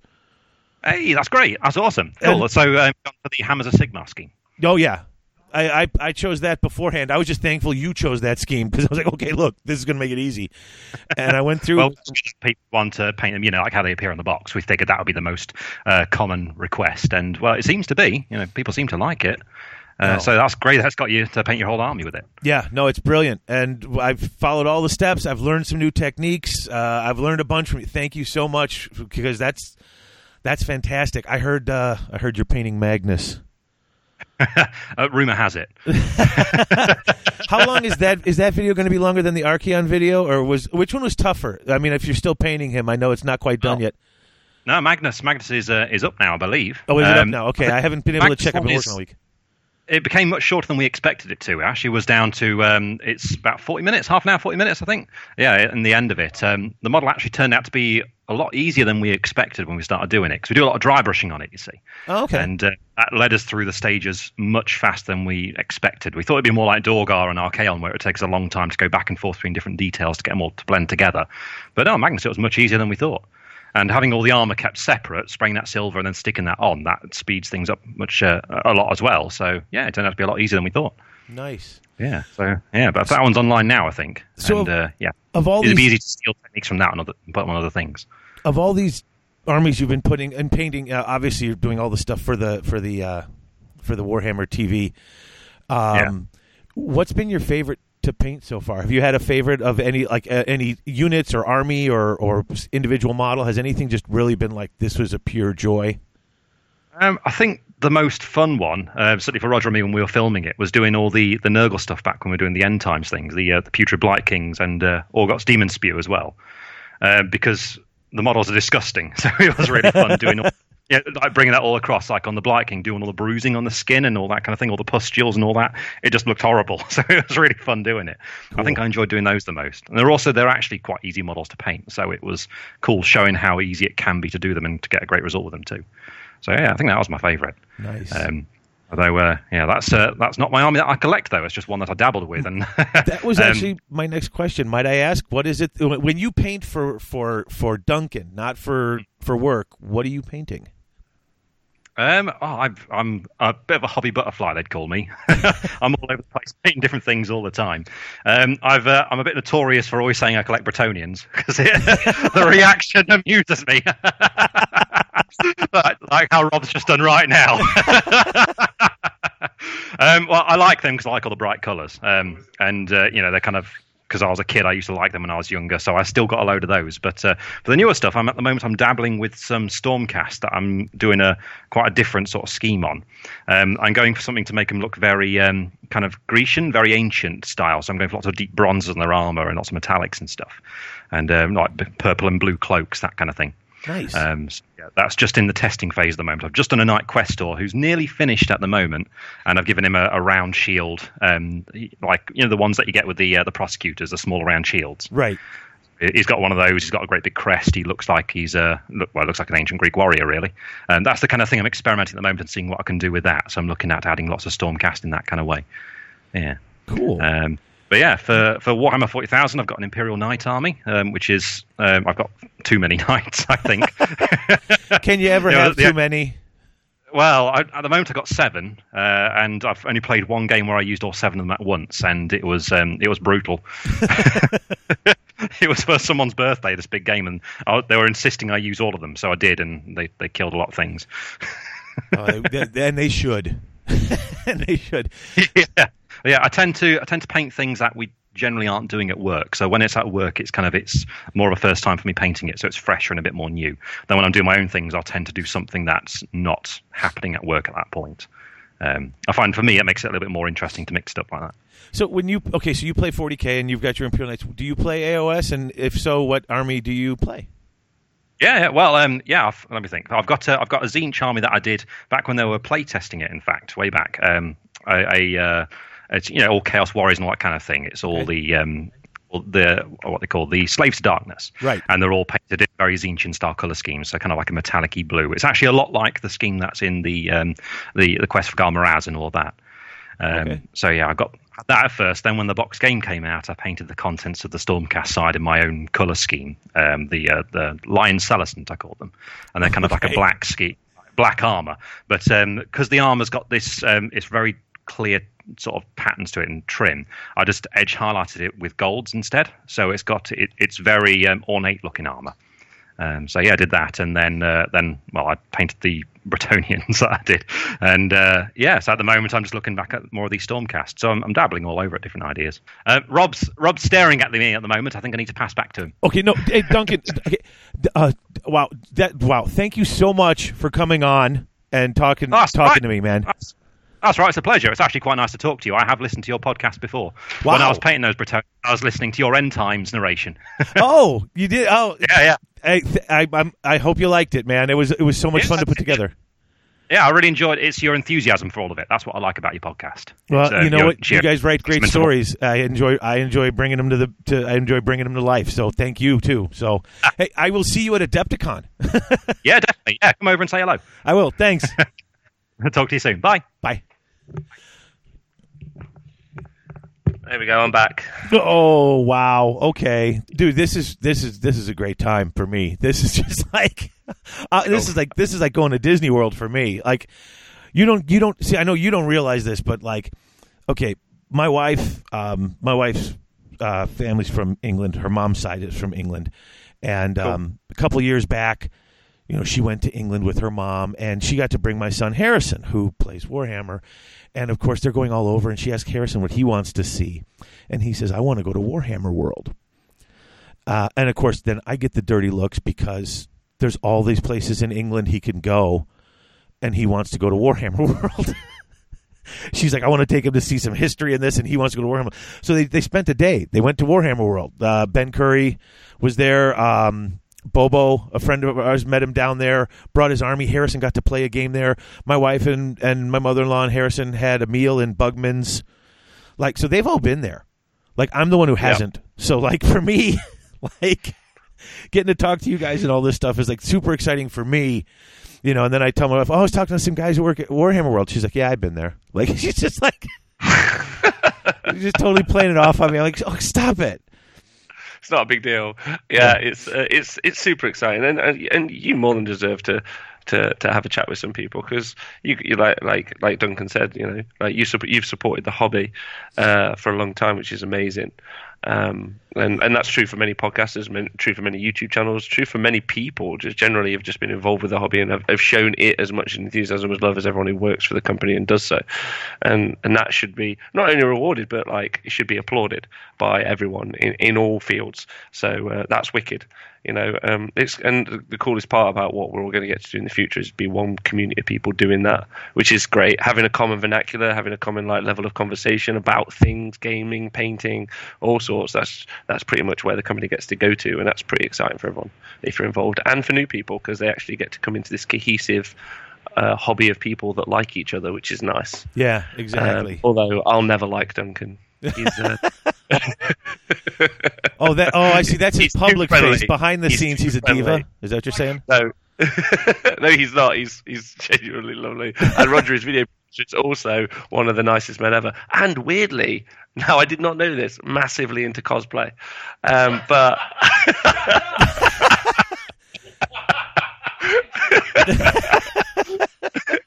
so Sailor Moon, is that where we're going with Sailor this? Moon is his favorite, I think. So anyway, well, this has been great. Thank you. Yeah, listen, and I hope everyone enjoys what we're going to produce on Warhammer Live, and make sure to follow and keep track and support us, and then similarly give us suggestions, because straight out the bat, is it going to be perfect? No, but it'll get better and better. So that's great. Yeah, no, it's great. Thanks. So, dude, thank you so much for coming on. Thank you so much for dragging Duncan on. If you ever want to come back on and you got anything you want to, let people know about, dude, I'm easy like Sunday morning. You just tell me when you need to come on, and I'm ready to have you. So, all right, bro, that's great. Thank you cool. so much. And folks, we'll be right back with why I'm a horrible opponent to play against. So we'll be right back.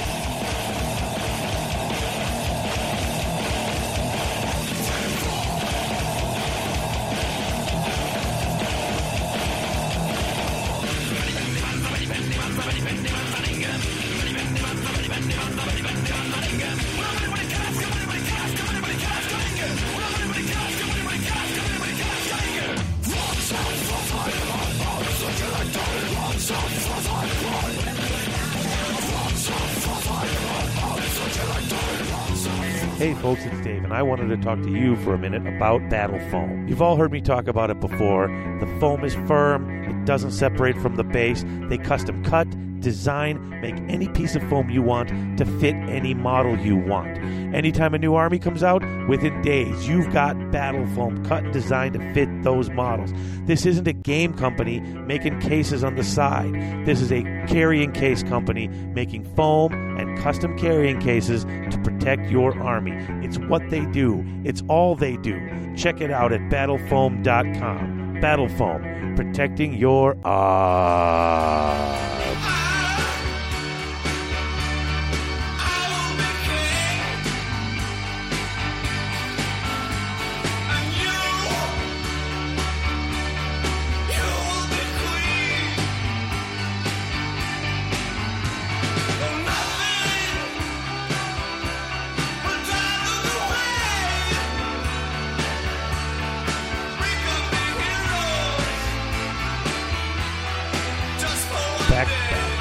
back with Gamer Etiquette, David, Domus, and the do's and don'ts in this here game.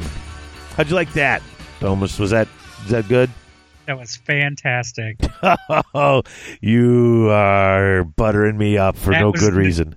No sarcasm at all. Oh, you are a fibber. Oh.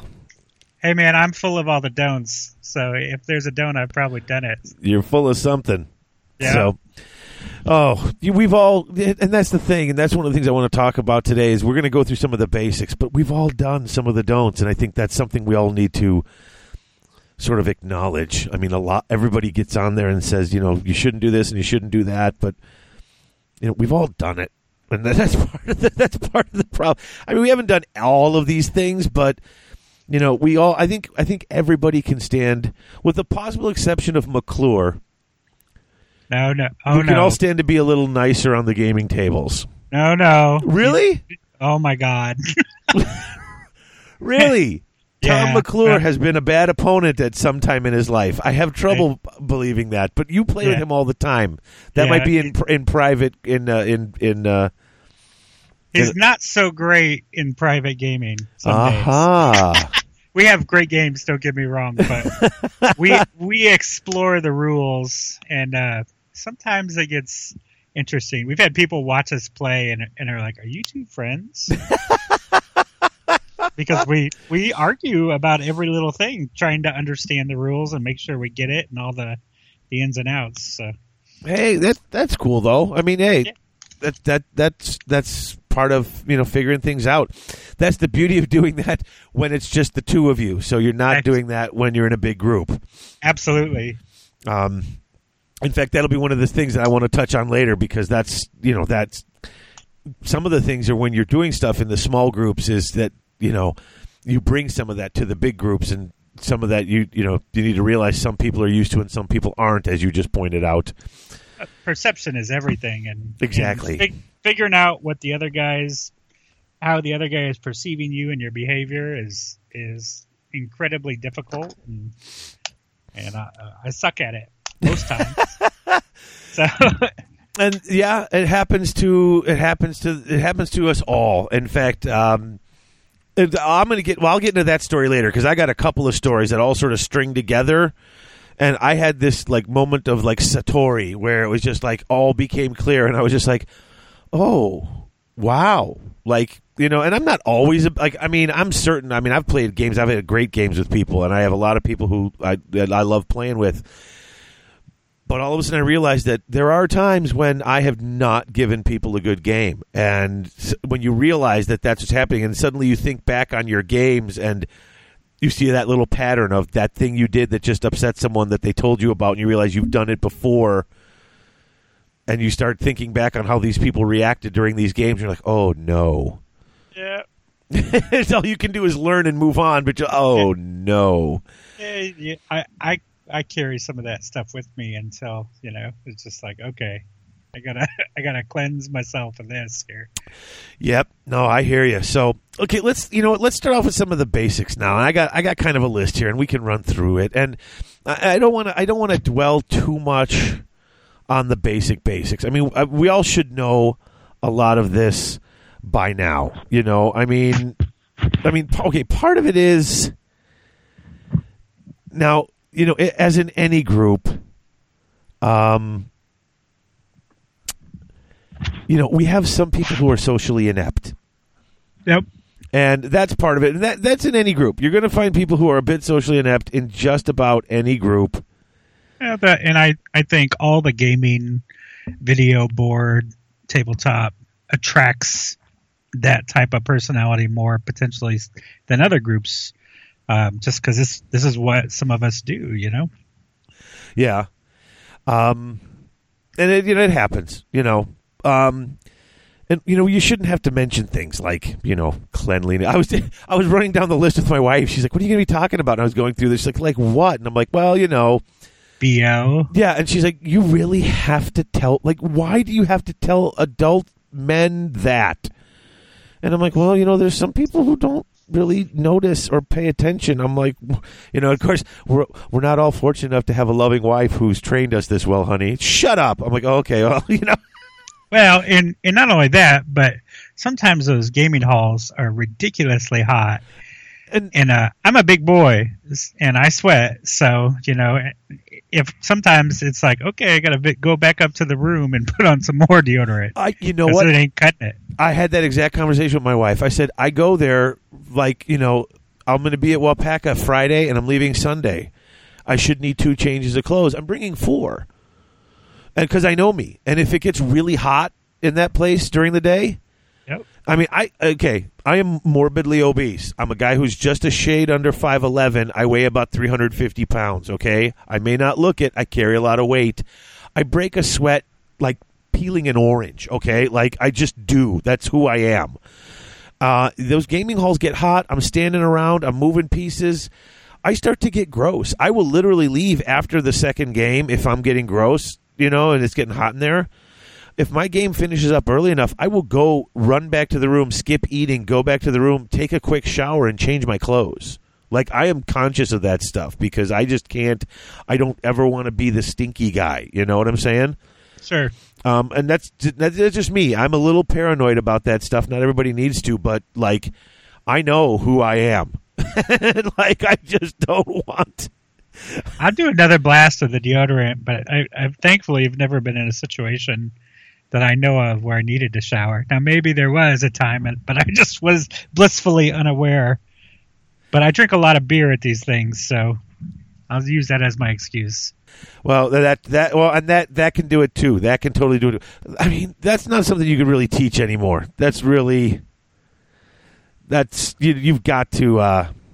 Yeah, you just got to stay on top of that. Yeah, you got to stay on top. Yeah, you just got to know. I mean, that's be aware of yourself. I'm hyper aware of it because I just I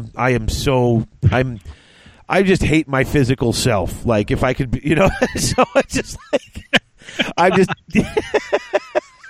so I just like, oh, you're fat and hideous and ugly. Don't start smelling too, you disgusting ass. So, I have to be clean at least. So, and, I agree. And okay, other basics, just common kindness. Just be nice to your opponent. Everyone's there to have a good time and play a game. Rocking up to the table and just being a jerk. I mean, and some people don't realize it, but that's another thing we kind of got to gauge your opponent. Like, some of us can be really sarcastic and some of us can be really caustic and be making jokes, but not everybody knows that. So you kind of, that's just, err on the side of caution and be nice, I've fortunately not met, I've had things go south, but I've not, like, from the get-go had one of those experiences where somebody was just being a douche from the minute they walked up. Yeah, you know what? I haven't had it from the minute they walked up, but I've had it kind of go, like, where it started a little awkward because you get someone, someone who just from the very beginning just kind of comes up with an attitude, and and that's and they could be feeling the same about you. So it's one of those things where I always try to be, it's that sort of kill them with kindness sort of thing. Like, we're all there to have a good time. I'm excited to meet every new player I play, and that's just that's how I want to approach it. Hands out, shaking hands. Hi, I'm Dave. How are you? Oh, I hug everybody. What are you playing? Oh, sure. Well, I like a good hug too. You know that. I do. But and you can go through the basics. I mean, pick up your misses and not your hits, because if you pick up your misses and leave your hits on the table, then your opponent sees exactly what's on the table, and if there's anything that you didn't pick up that you should have, they can point it out. Yep. And if you pick up a hit and call it a miss, then that goes in their favor and not yours. So there's no, you're not taking any unfair advantage. You know how it is. You've rolled dice. When you roll a lot of dice, the glare can be bad. You can miss stuff. So having another pair of eyes looking at stuff always helps. Yeah. But and now here's a couple of things I wrote down, and this goes to that whole being having fun thing, and just playing, because I think one of the things is, and there's like three. I think there's three in a row here that I wrote down. As a player, first of all, decide what kind of gamer you are and own it. Okay. Don't apologize.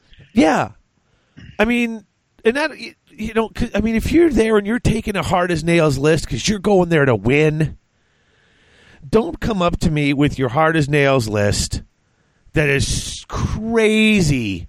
Like just totally fine tuned. You've got every gimmick in the book, and halfway through turn one, half my army's gone, and you're like, "Oh man, I'm really sorry." No, you're not. Would you accidentally wake up this morning, fall out of bed, and this list hit you? Like, own it. Like, I mean, you don't have to be a jerk, but don't pretend like you had no idea what was going on. And then the same is lobbying. Is what it is. Exactly. They're lobbying for to not, if there's a sports penalty, they're lobbying not to get it. Yeah. Is really what they're doing. Exactly. And I hate that. And honestly, it's one of the things I appreciate about Brad, because he's always owned his filth. So, I appreciate that behavior. And you know what? He's fun to play against. He puts it all out there, and he's having a great time, and he's a fun opponent. But when he's playing, and he'll look, and if you got your stuff on the table, he'll look. He's like, "Oh, this is going to be rough," and you're like, "Huh?" He's like, "Yeah," and he will say before the game gets going, he's like, "Oh yeah," he's like, "I brought some filth." He's like, "This might be rough on you," and he'll say that in the beginning. Like he'll own it in the beginning, because he's not, it's not like he's not going to pretend to be unaware of the fact when he rolls up against someone who's playing a somewhat softer list. Like he had no idea, but he'll mention it right off in the beginning, and then that's it. You're going to play, and that's just how it happens, And then when the game's over, he'll give you the best game he can give you without. But there's no that fake apology stuff, and I've told people at games, and I actually think last year at Adepticon, I think I offended one of the guys I was playing against, because I remember I was playing. It was like all lizard. It was his Order army was all lizard men and 3 cannons from the Empire. Nice. And it was just like he took the first cannon and it missed, and the second cannon he shot at Manfred and took down a bunch of wounds, and then third cannon shot at Manfred and killed him. And he's like, "Oh, I'm so sorry. It's just that's." I'm like, "Dude, why are you apologizing?" He's like, "Well, the 3 cannons, and I'm like, "Well, did you not know they were in your list?" And he was like, "What?" I'm like, "Did you put them in your list? Don't apologize. That's the game you wanted to play. Play it. Let's have fun. You knew what you were doing. Don't say sorry. Just do what the list does." And he was just kind of like, "Huh?" And like, I think he thought, like I was telling him, "I don't accept your sorry." And it's like, I'm just like, don't apologize for playing the game the way you want to play it. It's that perception stuff again, right? Right. Well, but here's the flip side of it too. If you're going to take all the things that you love to paint, and your list has no synergy, and you can't win against, you take your 2,000 points and you're going to play against 300 points of Grots, and you're still going to lose. No offense to people who play Grots, but you know what I'm saying. I know. You're going to play this really soft list that is going to have trouble winning. Don't get salty if you're on the bottom tables at the end of the tournament. You know what I'm saying? Yep. Because I've seen that happen too. People take what they like because they go in there for painting, and then they get beaten. Like, ugh, all these people with their hard list. This is junk, and it's like, well, but this wasn't advertised as a fluffy tournament. This is this is a straight up tournament. You had to know people were going to bring that. Well, and even with the stuff advertised, it's really all about the rules, in my opinion. If the rules are not actively limiting what you can take, then you have to be prepared to face anything. Exactly. And it's really the big problem is all about expectations. People, have their expectations set incorrectly and think, "Oh, I'm going to show up and everybody's going to play nice and there'll be no filth." And, then you show up and like 5 people have the filth, and it's like, "Oh man, those." Oh wait, you don't like cussing. Sorry. That's okay. I just bleeped it out. It just cuckooed. All right. Those cuckoos. I got you. So, set your expectations right. Know what you're getting into. And if you don't know, ask. People will tell you. Ask people going. And that's the other thing I said. Understand what type of tournament you're going to and plan accordingly. If you're going to play, if you come in, you brought a knife to a gunfight, and you didn't realize it because you didn't check, that's one thing. That's on you. If you did check and you knew it was a gunfight and you still brought a knife, that's still on you. And losses are great and valuable, and I've learned more from my losses than I have from my wins over time. Absolutely. Absolutely. And then that goes to my next little point that I wrote here, which is understand the type of your event you're running and make sure you convey that to your audience. Yeah, that's easy to say, harder to do. It is harder to do, but at least try. Nobody says, "Hey, bring the filth," but if I think you got to look at the rules pack and say, are they limiting what people can do, or are they saying you can do whatever you want? And and thankfully none of that's happening. Nobody's trying to limit, which right now I'm a fan of. I am too. I'd like to see, in all fairness, some other events where there were limitations. I'm a big fan of variety. I'd like to see all kinds. I'd love to see events where AOS events where they were just one faction. You can bring one faction. Sure, there's some factions that are better than others, no doubts, but still, it's just that so. No grand alliances, just one faction. Just one faction. Period. No named characters. Just let's play. Let's have fun. Well, let's have a different level of gaming experience. Yeah. Well, because playing the nasty stuff is fun too. So sure, that Realms at War thing they did sounded really cool. That they've been talking about on the podcast that Ming and the other guys did in England, which seemed to be very narrative based and lots of cool stuff. I've been going through, and that was where you actually started off with your character, and they could earn, or that character grew and gained renown and grew throh the games. Cool. Yeah, and I saw it on Twitter, but I didn't follow it and read in depth. So I was kind of trapped in WoW. You can actually at the moment, at that time. So. Well, you can actually in this one you can actually, which was really cool. You can actually even they had stuff where you could get bonuses and you could trade them in for stuff. There was a lot of Mighty Empires-ish seeming things that at least that's when they were describing it. That's the stuff it reminded me of going on during the tournament, and I was like, "Oh, that's awesome!" Yeah, I'm a fan of a variety. Different events do different things, and not every event needs to be the same exact rule set as the next event, and so on and so forth. No, I agree 100%. But I'm just saying, if you want it to be. And I guess the only time you really have to, if you really want it to be fluffy, if you want everybody to come and take soft lists, you really need to make sure people know.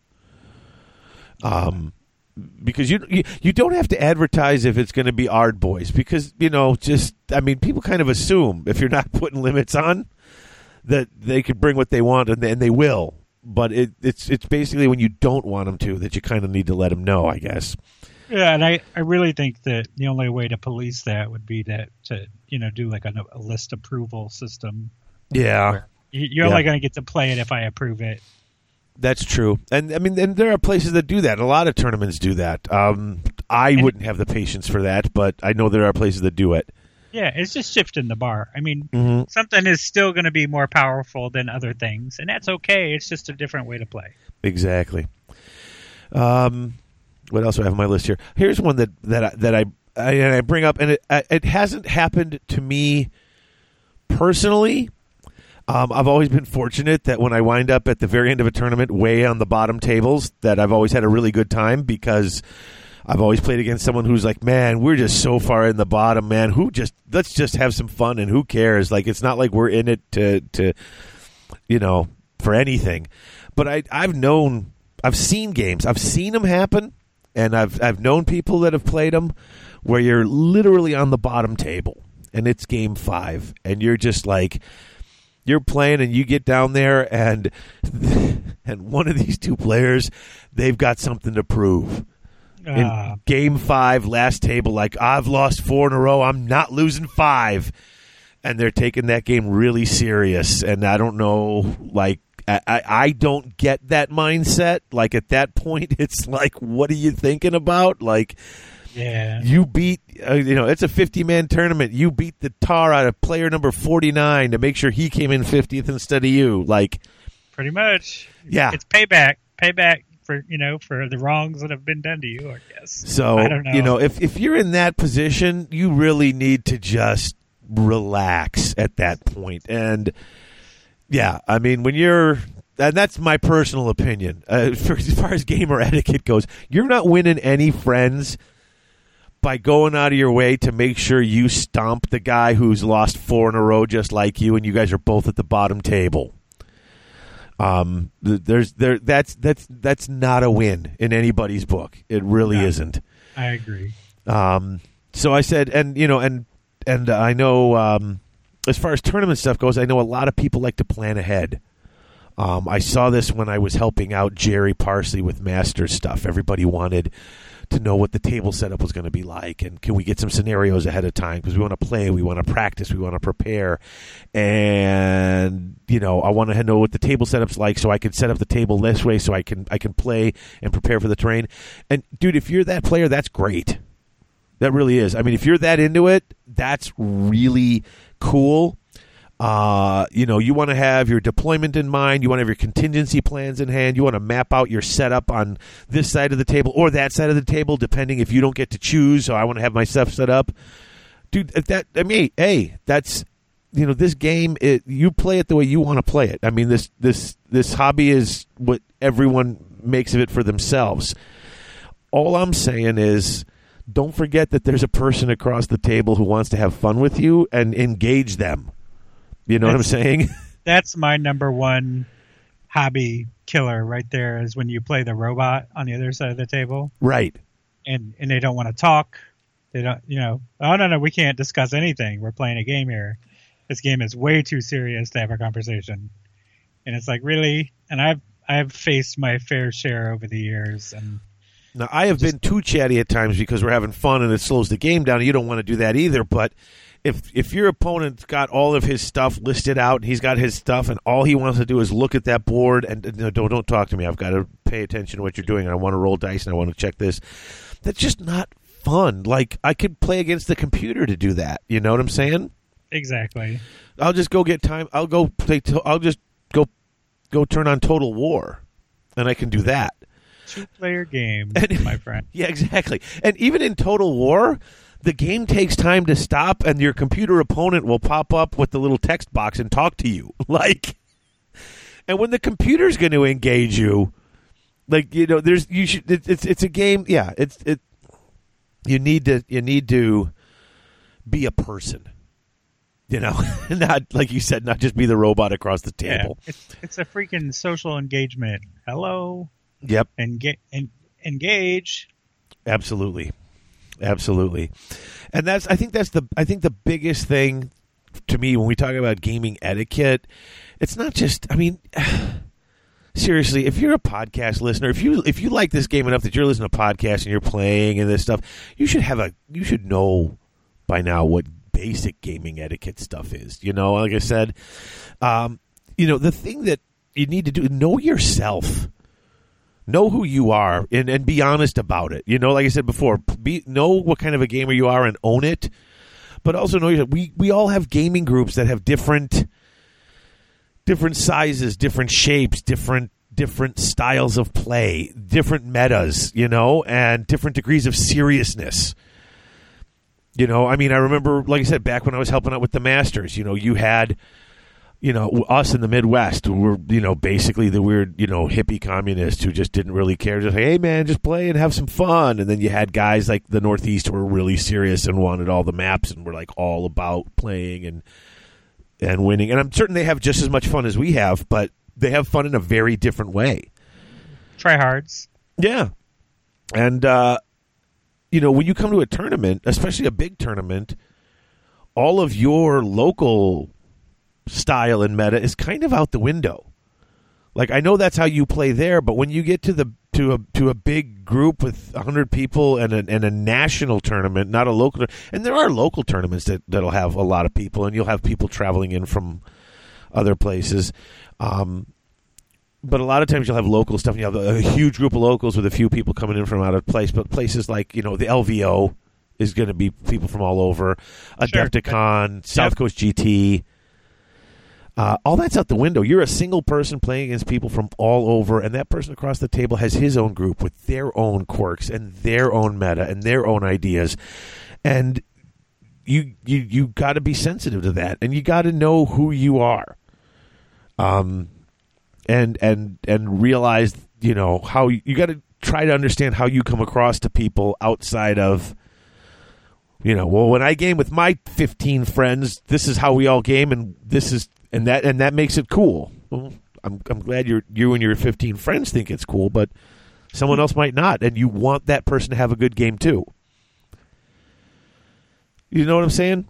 Absolutely. I've run into that many times, and probably am guilty of it myself too. So. Oh, I know I am, and yeah. In fact, you know what? I'm going to do here. It's been going about 25 minutes. Let's take a quick break.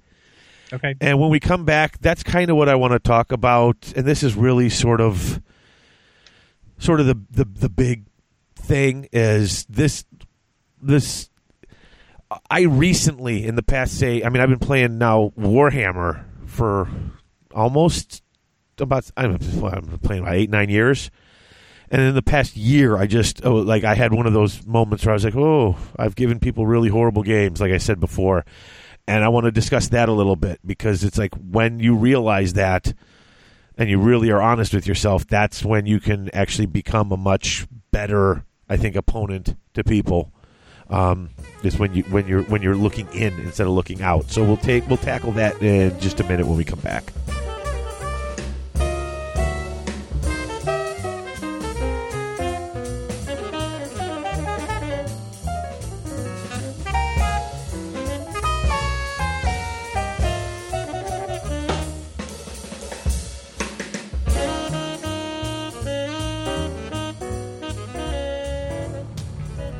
Are you finally looking to start your rebasing project? 6 Squared Studios. Are you looking for some new and interesting resin terrain? 6 Squared Studios. Are you looking for some fancy acrylic counters to keep track of wounds, or maybe some other statistical anomalies? 6 Squared Studios. Maybe you need a new rack for your paints? 6 Squared Studios. Well, then look no further. What you need is 6 Squared Studios. They ship worldwide with domestic shipping for both the U.S. and Canada. 6 Squared Studios. That's right, 6 Squared Studios. That's the number 6, squaredstudios.ca. When your gaming needs go beyond your basic dice, tape measure, models, and paints, think 6 Squared Studios. 6 Squared Studios. Now all your base belong from them.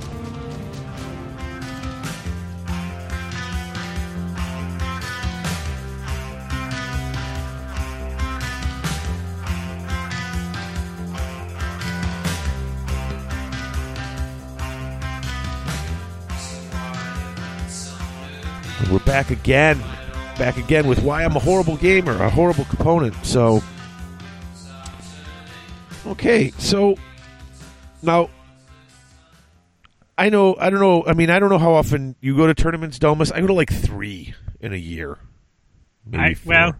I try to go to as many as I can, and that varies depending on work and life. Yeah, but I have 4 in the next 3 months. There you go. So all the way up to Adepticon.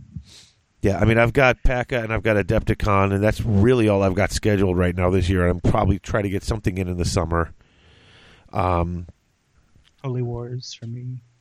Yeah, I wanted to do Holy Wars, but right between PACA and Adepticon, that's too many too quick for me. I've got too much stuff going on. So yep, I get that. Yeah, and summer stuff. There's nothing really out there that's right here that's local enough for me right now. So I'll figure it out. I'll probably be running some smaller things over at Unique Gifts and Games now that I know what I'm doing. So that might be fun too. But so I don't go to a lot of tournaments. I never did. A lot of my gaming was here in my basement or in Chris Hughes' basement. and a lot of now. So we just play a lot of just hanging out, casual games, right? Now I played mostly against Chris Yu, but sometimes I'd play against like Grant or something like that. And a lot of times is when they were getting ready for tournaments, because they would go to a lot more tournaments than I would, right? Yep. So, we're prepping for tournaments, and there's a lot of strategy talk going on during the games, after the games. And one of the things that would happen is when we'd be playing is really watching very closely our movement, making sure that our movement was tight and legit, we'd be playing a certain move, and sometimes we talk strategy during the game a little bit, but sometimes if you tried a move and you weren't certain of it, and it went bad, you'd be like, ugh. And I think one of the things that I know Chris, you and I would talk about, and we would like, oh, that's it, that's right there, that might be the point where I just lost the game. And we would just say that. It's like, this was the move, this is the risky move we took, or we're trying out a combo. Ugh, right there. Dude, I just lost the game right there. And sometimes you did because you realized you recognized it, and sometimes you didn't because you managed to pull things off. But this is where we would watch our strategies, and if we did something wrong, we would just, be like, oh, I'm so stupid, and it was just, that was us. That's how, when we played, that's what we did. And when the game was over, we'd talk a little strategy too. Oh, I did this wrong, I did that wrong. And we were always kind of trying to figure out what we did wrong and how we could do it better. We never, if we noticed something the other guy did wrong, we may point it out, but you never want to just be like, oh, you messed up, you should have done this, you should have done that. Unless the guy asks, Well, we didn't offer each other too much advice unless we asked, hey, what did you think of this, or what did you think of that? Well, what winds up happening is I'm playing every other weekend and playing like this, and now I go to a tournament, and well, even before that, the other thing would happen is we'd sit there, and our games would take a while because we'd be sitting there, we'd be looking at the board, and kind of sometimes we would talk our way through it with each other. Sometimes with certain moves, we wouldn't necessarily tell each other what to do because we're trying to win. We'd sit there staring at the boards, concentrating, kind of looking, talking our way through it. Now I wind up at Adepticon, and I'm sitting there staring at the board, and I can't talk my way through it with my opponent because they're not going to, A, I don't want to give away the store, and B, they're not going to give me advice. So I'm sitting there staring at the board and looking at what I'm doing, and I'm not even thinking about it. And I was having a game, and I'm having a game against Dale Bartz, right? And he's playing with his ogres, and they're like my bugbear anyway. And everything I'm doing, he's kind of got me. He's getting into the, he's doing really well. I'm having a couple of bad rolls here and there, so the things that could really help me just aren't happening. He's shutting down my magic with my vampires. I'm like, ugh, and I'm staring at the board, and it becomes his turn, like turn 3, and he moves up. He goes to roll his Hellheart, if you remember that. I do. And he rolls a 1, so it doesn't affect me. Like, it doesn't get close enough to affect me. And I was like, whew. Then he goes to do his big magic spell, and double 6s it and sucks himself into the warp. So now not only didn't his Hellheart work, but he took his 1 wizard off the board, which opened up my magic phase because now he just basically cleared the field for me. Sure.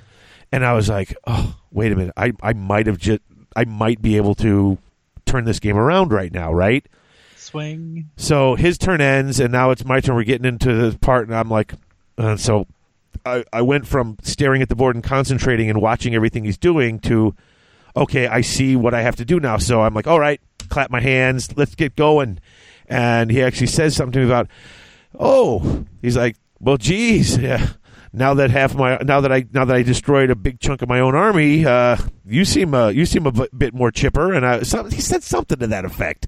Sure. And I was like, no, dude, no. I'm like, no, I wasn't, and I didn't even realize. And afterwards, I was like, hey, let me buy you a beer or something like that. I'm like, I didn't mean to come off as grouchy. I hope I didn't come off as grouchy or anything like that. I was concentrating, and I literally was just concentrating on the game. And what I realized is that when I'm concentrating on the game, if I'm really concentrating on the game, I have resting crabby face, to put it in a polite, over the air terms. And that's exactly what I have. Like, I just look like I'm annoyed, and I'm not. I'm just concentrating. and I had to make an effort to not look like that. Like, you know, I have a problem with my face, you know? And the other thing was, and this actually happened much later, I was playing a game, and I was playing it against a friend of mine, and I was playing it at Wapaka, and I totally left my flank open on turn one, charged in, did all this stuff, left my flank wide open. He got in a long charge, and I'm like, oh, I can't believe I left my flank open. Oh, you're going to smash me now. I totally lost. That was the move. I lost it. And he's like, what are you talking about? And I wound up actually winning the game. So at the end of the game, he's like, oh, and it came across as this sort of false modesty, like, oh, Sure. you know, I'm so, and once again, this is something that in our gaming in my basement, this was just normal conversation. Sure. In a tournament against someone who doesn't play against you very often, it came across as complaining and false, you know, like this sort of false, oh no, I'm in trouble, you know, especially when I turned around and won the game pretty handily after that turn. So these are the things that I didn't realize about me, and I didn't realize it until I was over at Alex Gonzalez's house last summer. And I went in there, and I drove over there to play, and Rotor and Brasco were there. And I went down to have a game with Rotor. And we started setting up, and the first thing he said, we started setting up, he's like, and I don't want to hear any of this, I lost the game already crap in the middle of turn 2. And I was like, what? He's like, you always do that. Don't do that. It's annoying. And I was just like, and that was when it like hit me, like all these times I've done this during a game. I'm like, how many players? Because I get decent sports scores when we play, kind of, but they're always like average, sometimes a little over average, but it's like never like, you know, really high sports scores. And I'm wondering how many times between, you know, resting crab face and me just talking my game out loud about where I screwed up, I've sort of, you know what I'm saying? Like giving my opponents a worse time. And it's like, I need to stop doing that. I totally do. I mean, we've all done stuff like that and analyze some of that behavior, good or bad, and figure out how to make it better, or, you know, things like that. So, I mean, I don't know if you have any stories like that. You don't have to tell any stories. Like I said, we talked off the air, and we all know you are the Domus. Everybody loves you. Everybody has stories. Everybody has screwed something up. One of the interesting stories I had that you mentioned, Dale, which made me think of one of the guys in his club is Kurt.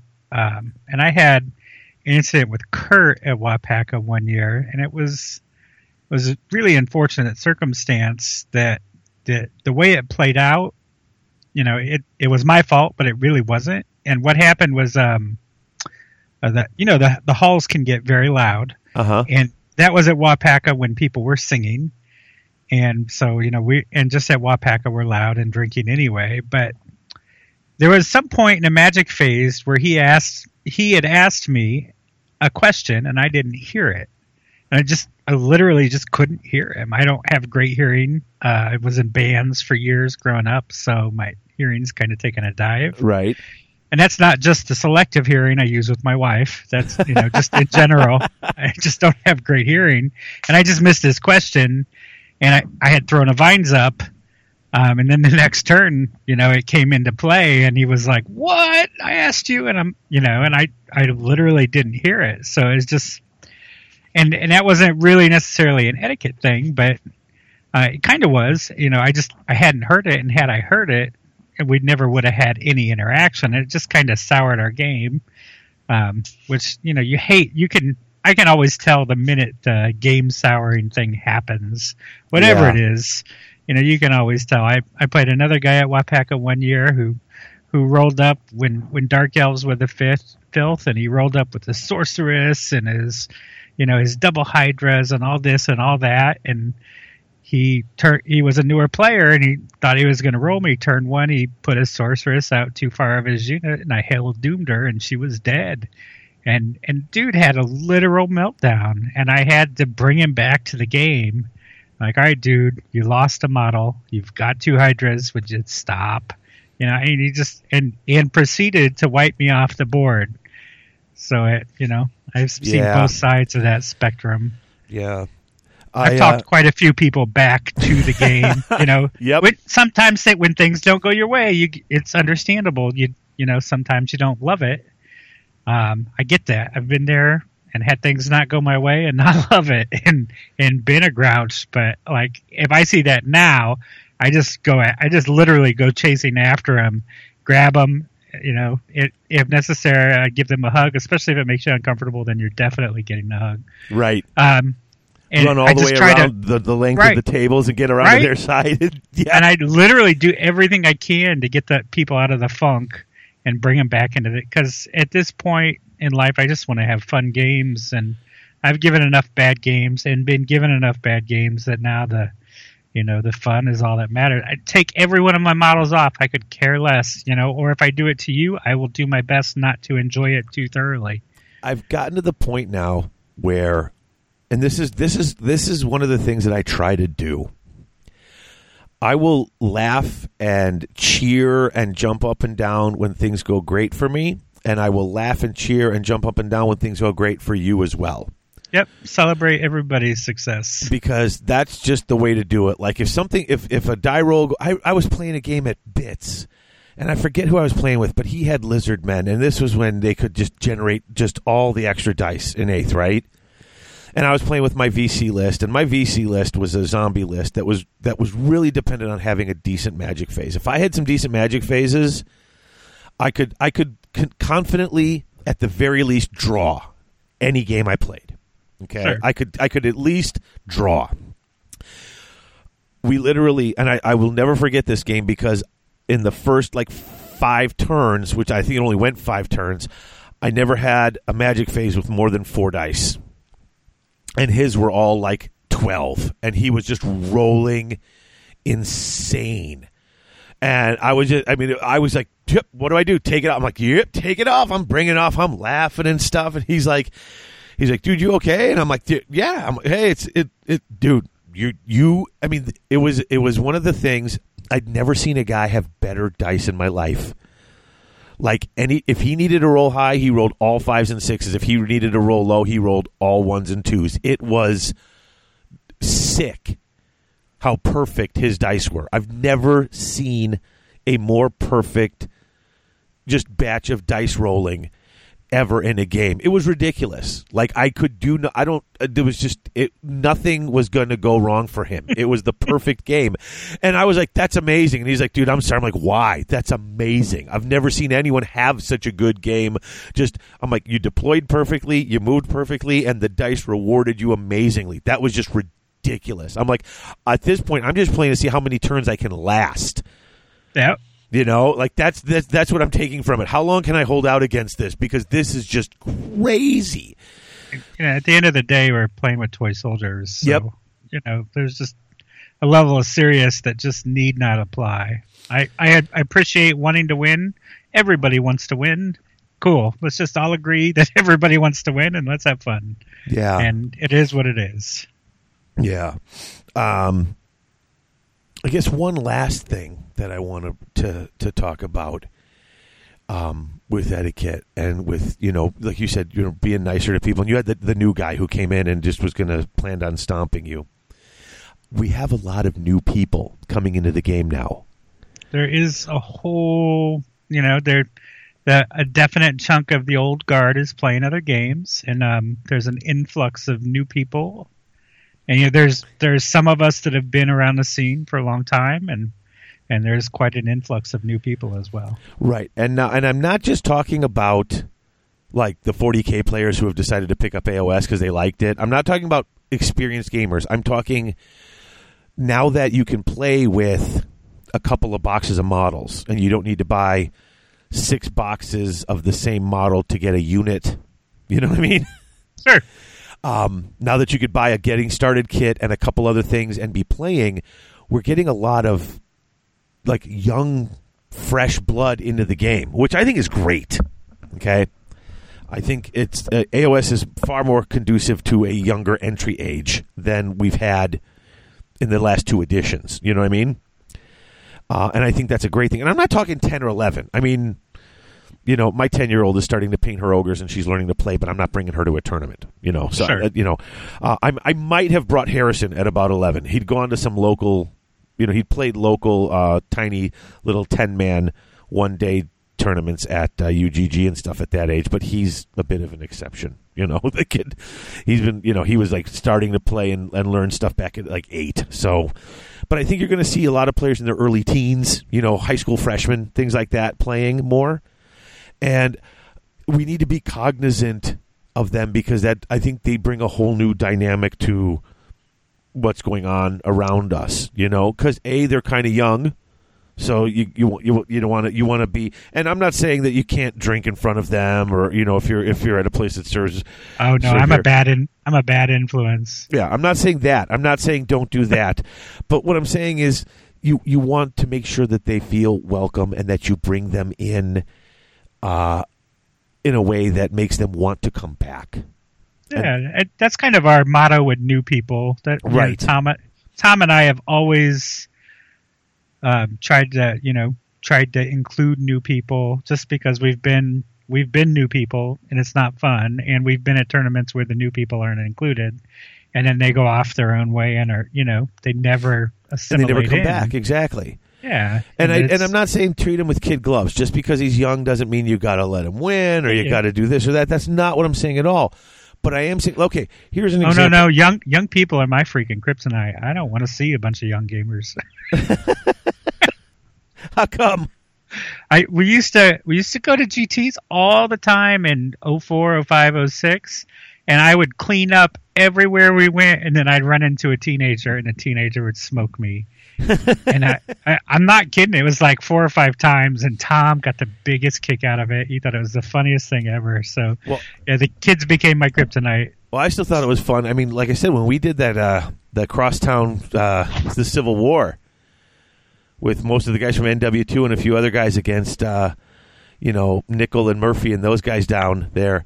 And we played that at the bunker that one day, 3 games. Only one person went 3-0, and it was the boy. Yeah.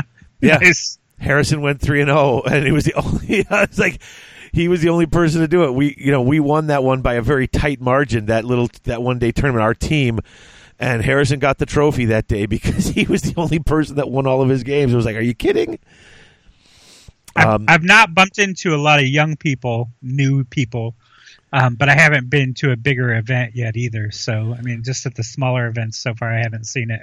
Yeah, well, and I know they're starting to go, and I'm getting some emails from people who are going to be coming, and it's my first tournament, this, that, and the other. Or they've got some younger kids coming. What would you tell? You know, because people asking about Adepticon and stuff like that.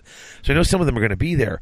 I remember a couple of years ago, and it was my worst year at Adepticon. It was the year that I got just pounded, and I was on the bottom tables, and then I played the ringer and lost in like 21 minutes. It was that year that was going horrible for me, and it was either the I think it was the last game on day 1. So I think it was either the third game, or maybe it was the first game on day 2. I don't remember which, but the kid I was playing was maybe a freshman in high school, right?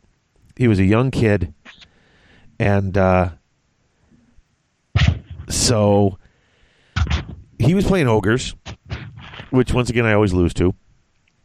And I had my vampires, and this kid had gone through and he's putting out his stuff, and I guess he'd been playing with his friends, for about a year, and it's his first tournament, and he had read the rules. It has to be WYSIWYG, right? Yeah. Well, so 8th ed tournament. So he shows me when he models them. This is my butcher, and right there on that one you can see, and he modeled a little heart. And he goes, he's the one that's got the hell heart. And he modeled all the special weapons that you could buy for your characters, the stuff that you don't have to tell people about. Sure. And he had modeled them all because he thought they had to be WYSIWYG. And so he modeled all their special things, and he told me all of his special items as he's putting them out. And I'm like, whoa, dude, why are you telling me that? And he's like, well, you have to tell your opponent all your kit. I'm like, not the special things, dude. Keep that stuff secret. And like I was kind of like, what are you doing? And I don't know if the way I said it, but he sort of like withdrew a little bit at that point. And he felt a little bad, and like I don't know if it was the way I said it or something, and I tried to bring him out and try to have fun with him later, but he was sort of like he was kind of standoffish for the rest of the game, and I even apologized. I'm like, dude, I wasn't trying to, put you down or belittle you. I'm just letting you know that the stuff that's listed as regular kit you have to say, but for characters, that stuff you buy, that's sort of like your secret stuff. You can wait until you actually get into combat to tell people about that stuff. I'm like, that's like that's the stuff you pull out when it happens. And he's like, yeah, well, that's that nobody told me that. No, and I'm wonder. I don't know if he was a part of it was he was upset that I had told him you don't have to do it, or if he was upset that he'd already played 2 or 3 games and not one of his other opponents had said revealed anything to him. Yeah, like they just let him reveal all his stuff and just didn't even like just let him. See, we played all the tournaments in the previous edition were all reveal up front, everything. There was the only hidden stuff was like fanatics. You knew they were there, but you didn't know where. Same with assassins, stuff like that. So if I played a game and ate that and somebody revealed, then I just always counter-revealed and just said, well, okay, you told me. Here, I'll tell you. And right. No, right. If they do it, you do it. I mean, I told him what I had, too, because once he told me, I'm like, well, that would be unfair for me not to tell him. If it was a kid, I would definitely try to educate. Right. And that's just my point. It's like when you've got kids that are playing, you don't want to. I mean, there's players out there who are just like, and I've heard it. I've heard people talking about it. I just smashed that kid, and it's like, really? And then that kid went home and never came back, because. Well, and there, you need to teach, but there's also a fine line there too. Some of us have some significant years on these kids, and some of them may not really be interested in a lesson from an old codger either, too. So, yeah. Oh, and that's the thing. There's some attitude that I've seen that too. It goes both ways. Sure. Yeah. I mean, well, once again, everybody needs to know themselves. I'm just saying, you want to make sure that.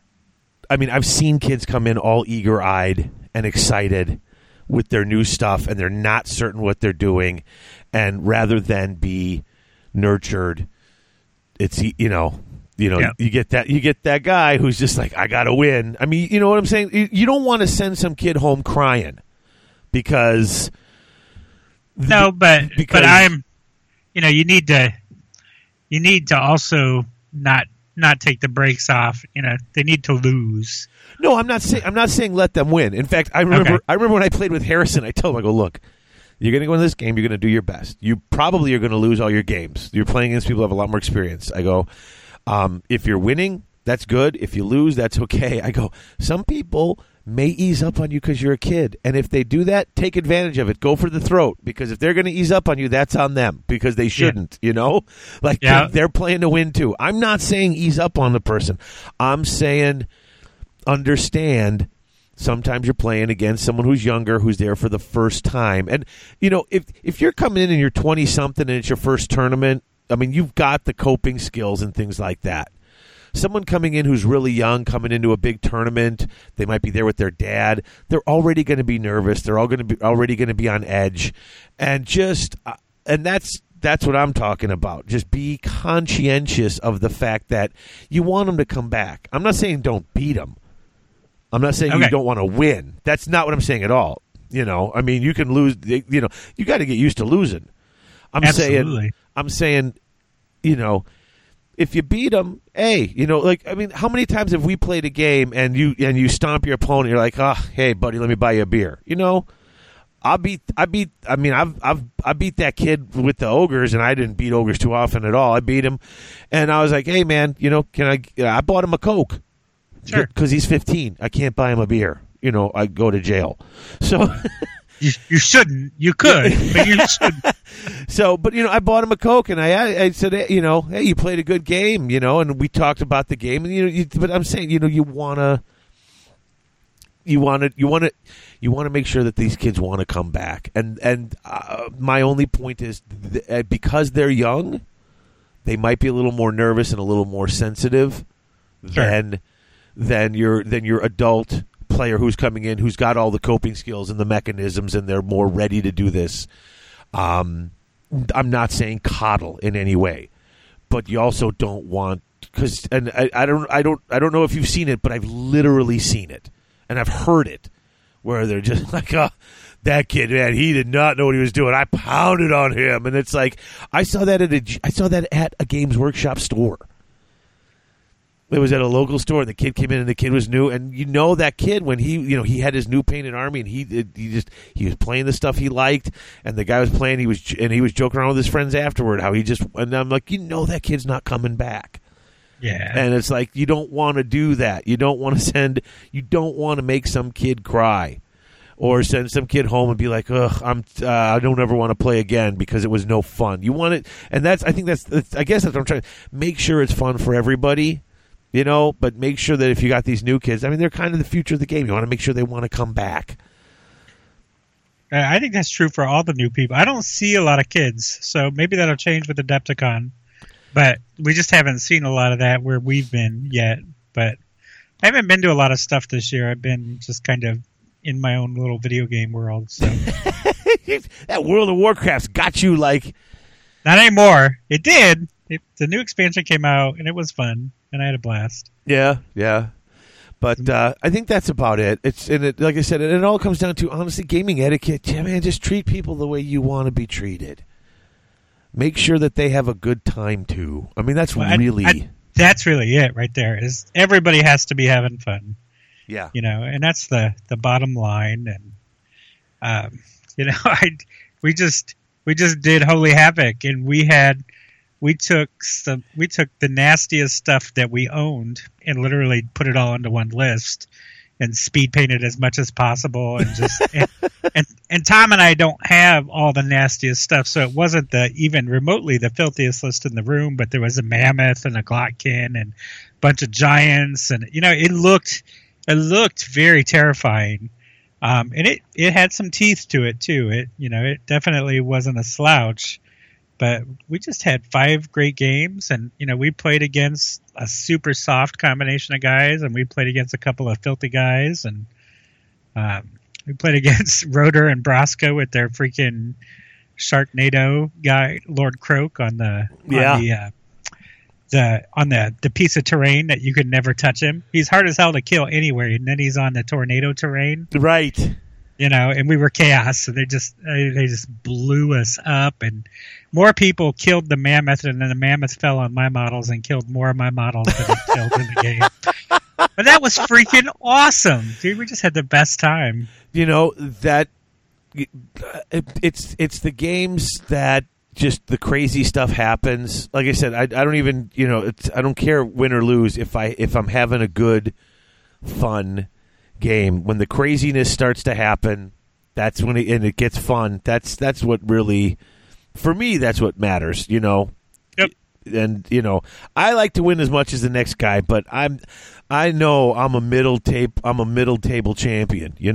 Like that's, if I wind up in the middle, that's usually where I'm at. If I wind up in the top quarter, then I've had an amazing tournament. If I wind up in the bottom quarter, I've had an average tournament. That's what I do. So that's cool. I haven't really decided yet. I don't know that I want to be any one thing for Sigmar. The stuff I have played in so far, I haven't really painted any of the filth yet, but I keep thinking about it. And I just bought 2 Morn goals, so I'm probably gonna. I have 1. And I haven't even painted it up yet because I haven't gotten to my Death Army, because I'm just playing with my Stormcast because I have so much. I really enjoy playing with them, and I've got them painted, and I'm having fun painting them. It's just awesome. It's I'm painting Ironjaws because I'm freaking in love with the models, but from a sheer power standpoint, the Iron Jaws force itself as a single faction is not super strong because there's not much diversity, Right. you know. And branch out into generic destruction, you've got a couple of choices for battle line, which I'd like to see some tweaks on. You know, I'd like to see Ardboys as battle line or something, some just different choices. I think I have a feeling that when the next General's Handbook comes out next summer, and I think it's going to be next summer because I think they're going to try to do once a year, but I know they've been asking for suggestions now.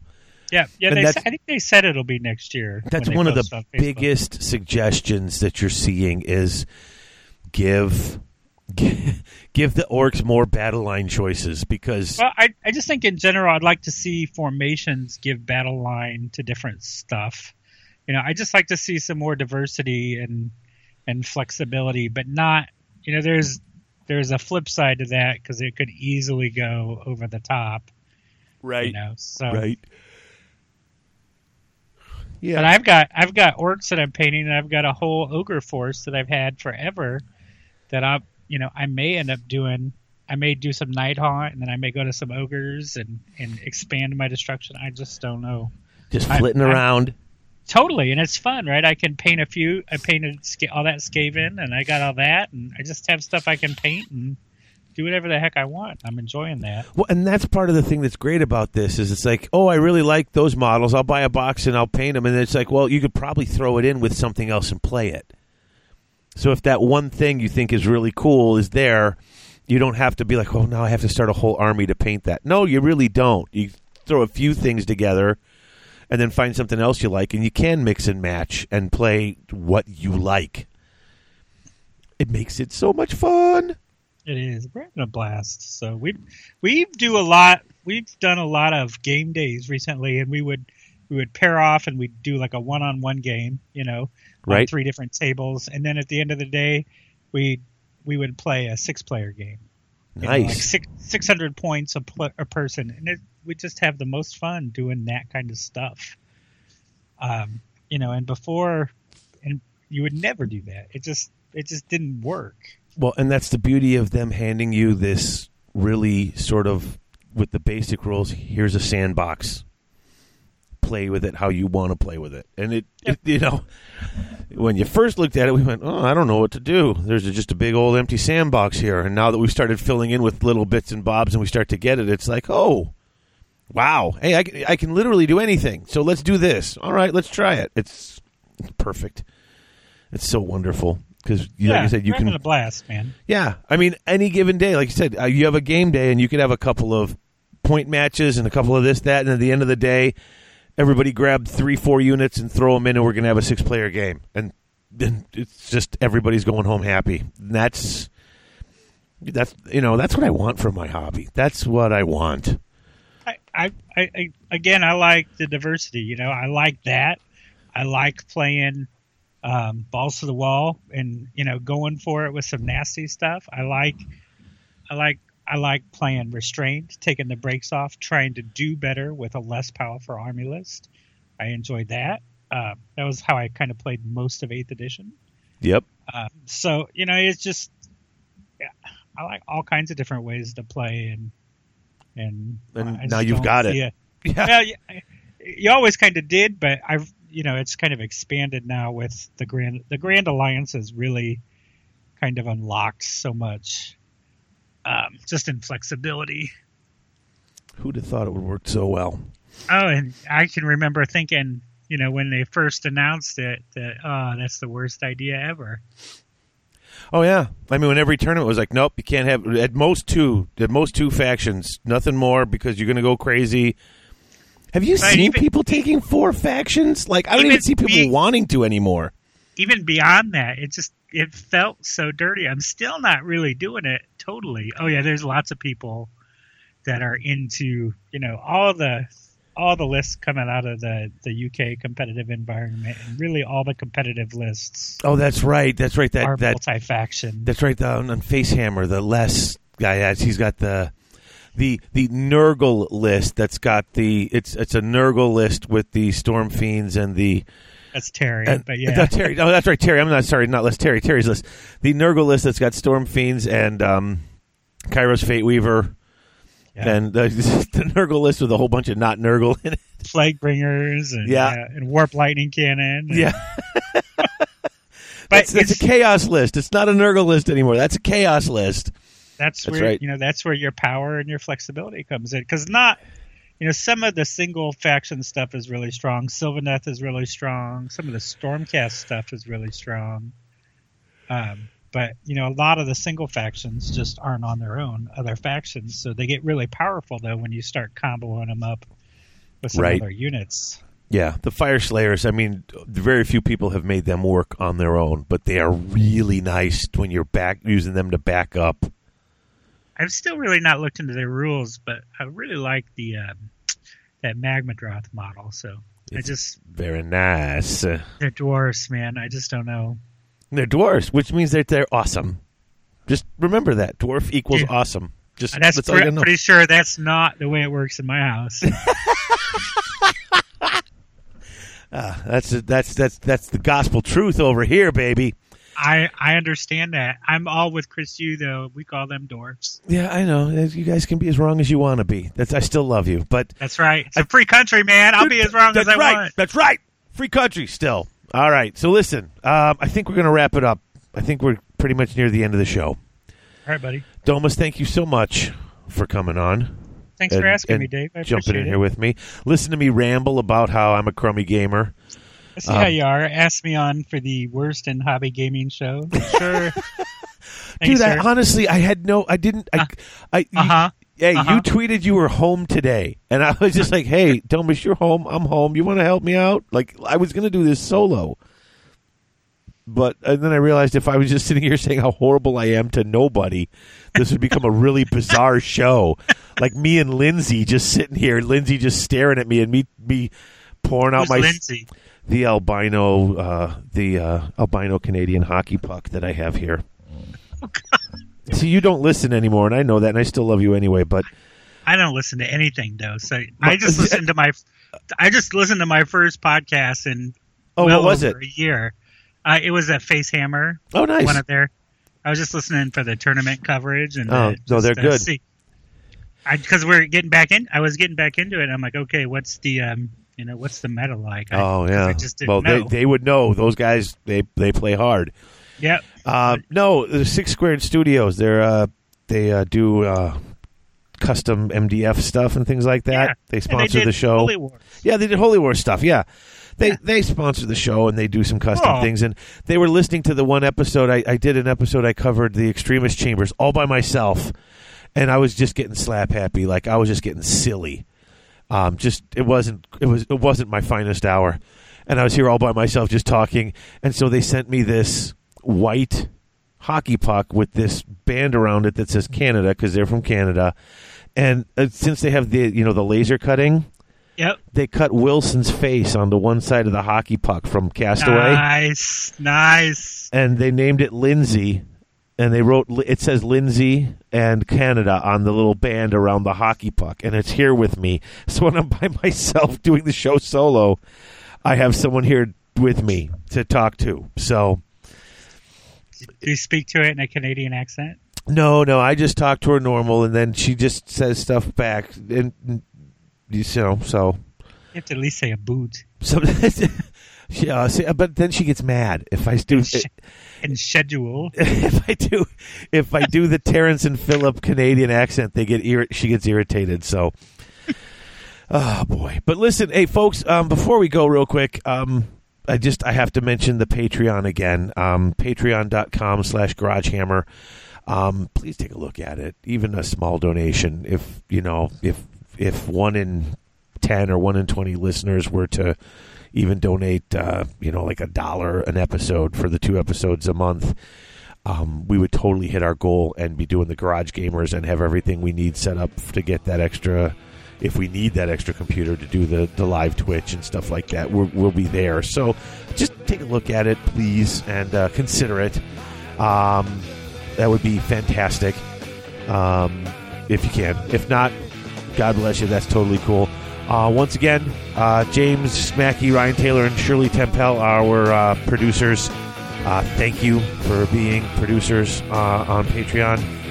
Domus, you are as always, thank you for coming on. Always welcome to come back on whenever. Thanks, bro. I will be seeing you in a month in PACA. I cannot wait. I can't either. And since I won't see you till PACA, Thomas, Merry Christmas and Happy New Year. Same to you, my friend. And folks, until next time, only the faithful will be triumphant. Only the faithful will stand when all others fall. And only the faithful know no despair except in failure. You've been listening to Garage Hammer. If you like the show, we invite you to join the Garage Hammer community by joining our forums at garagehammer.net/forum or our Facebook page, Garage Hammer Podcast.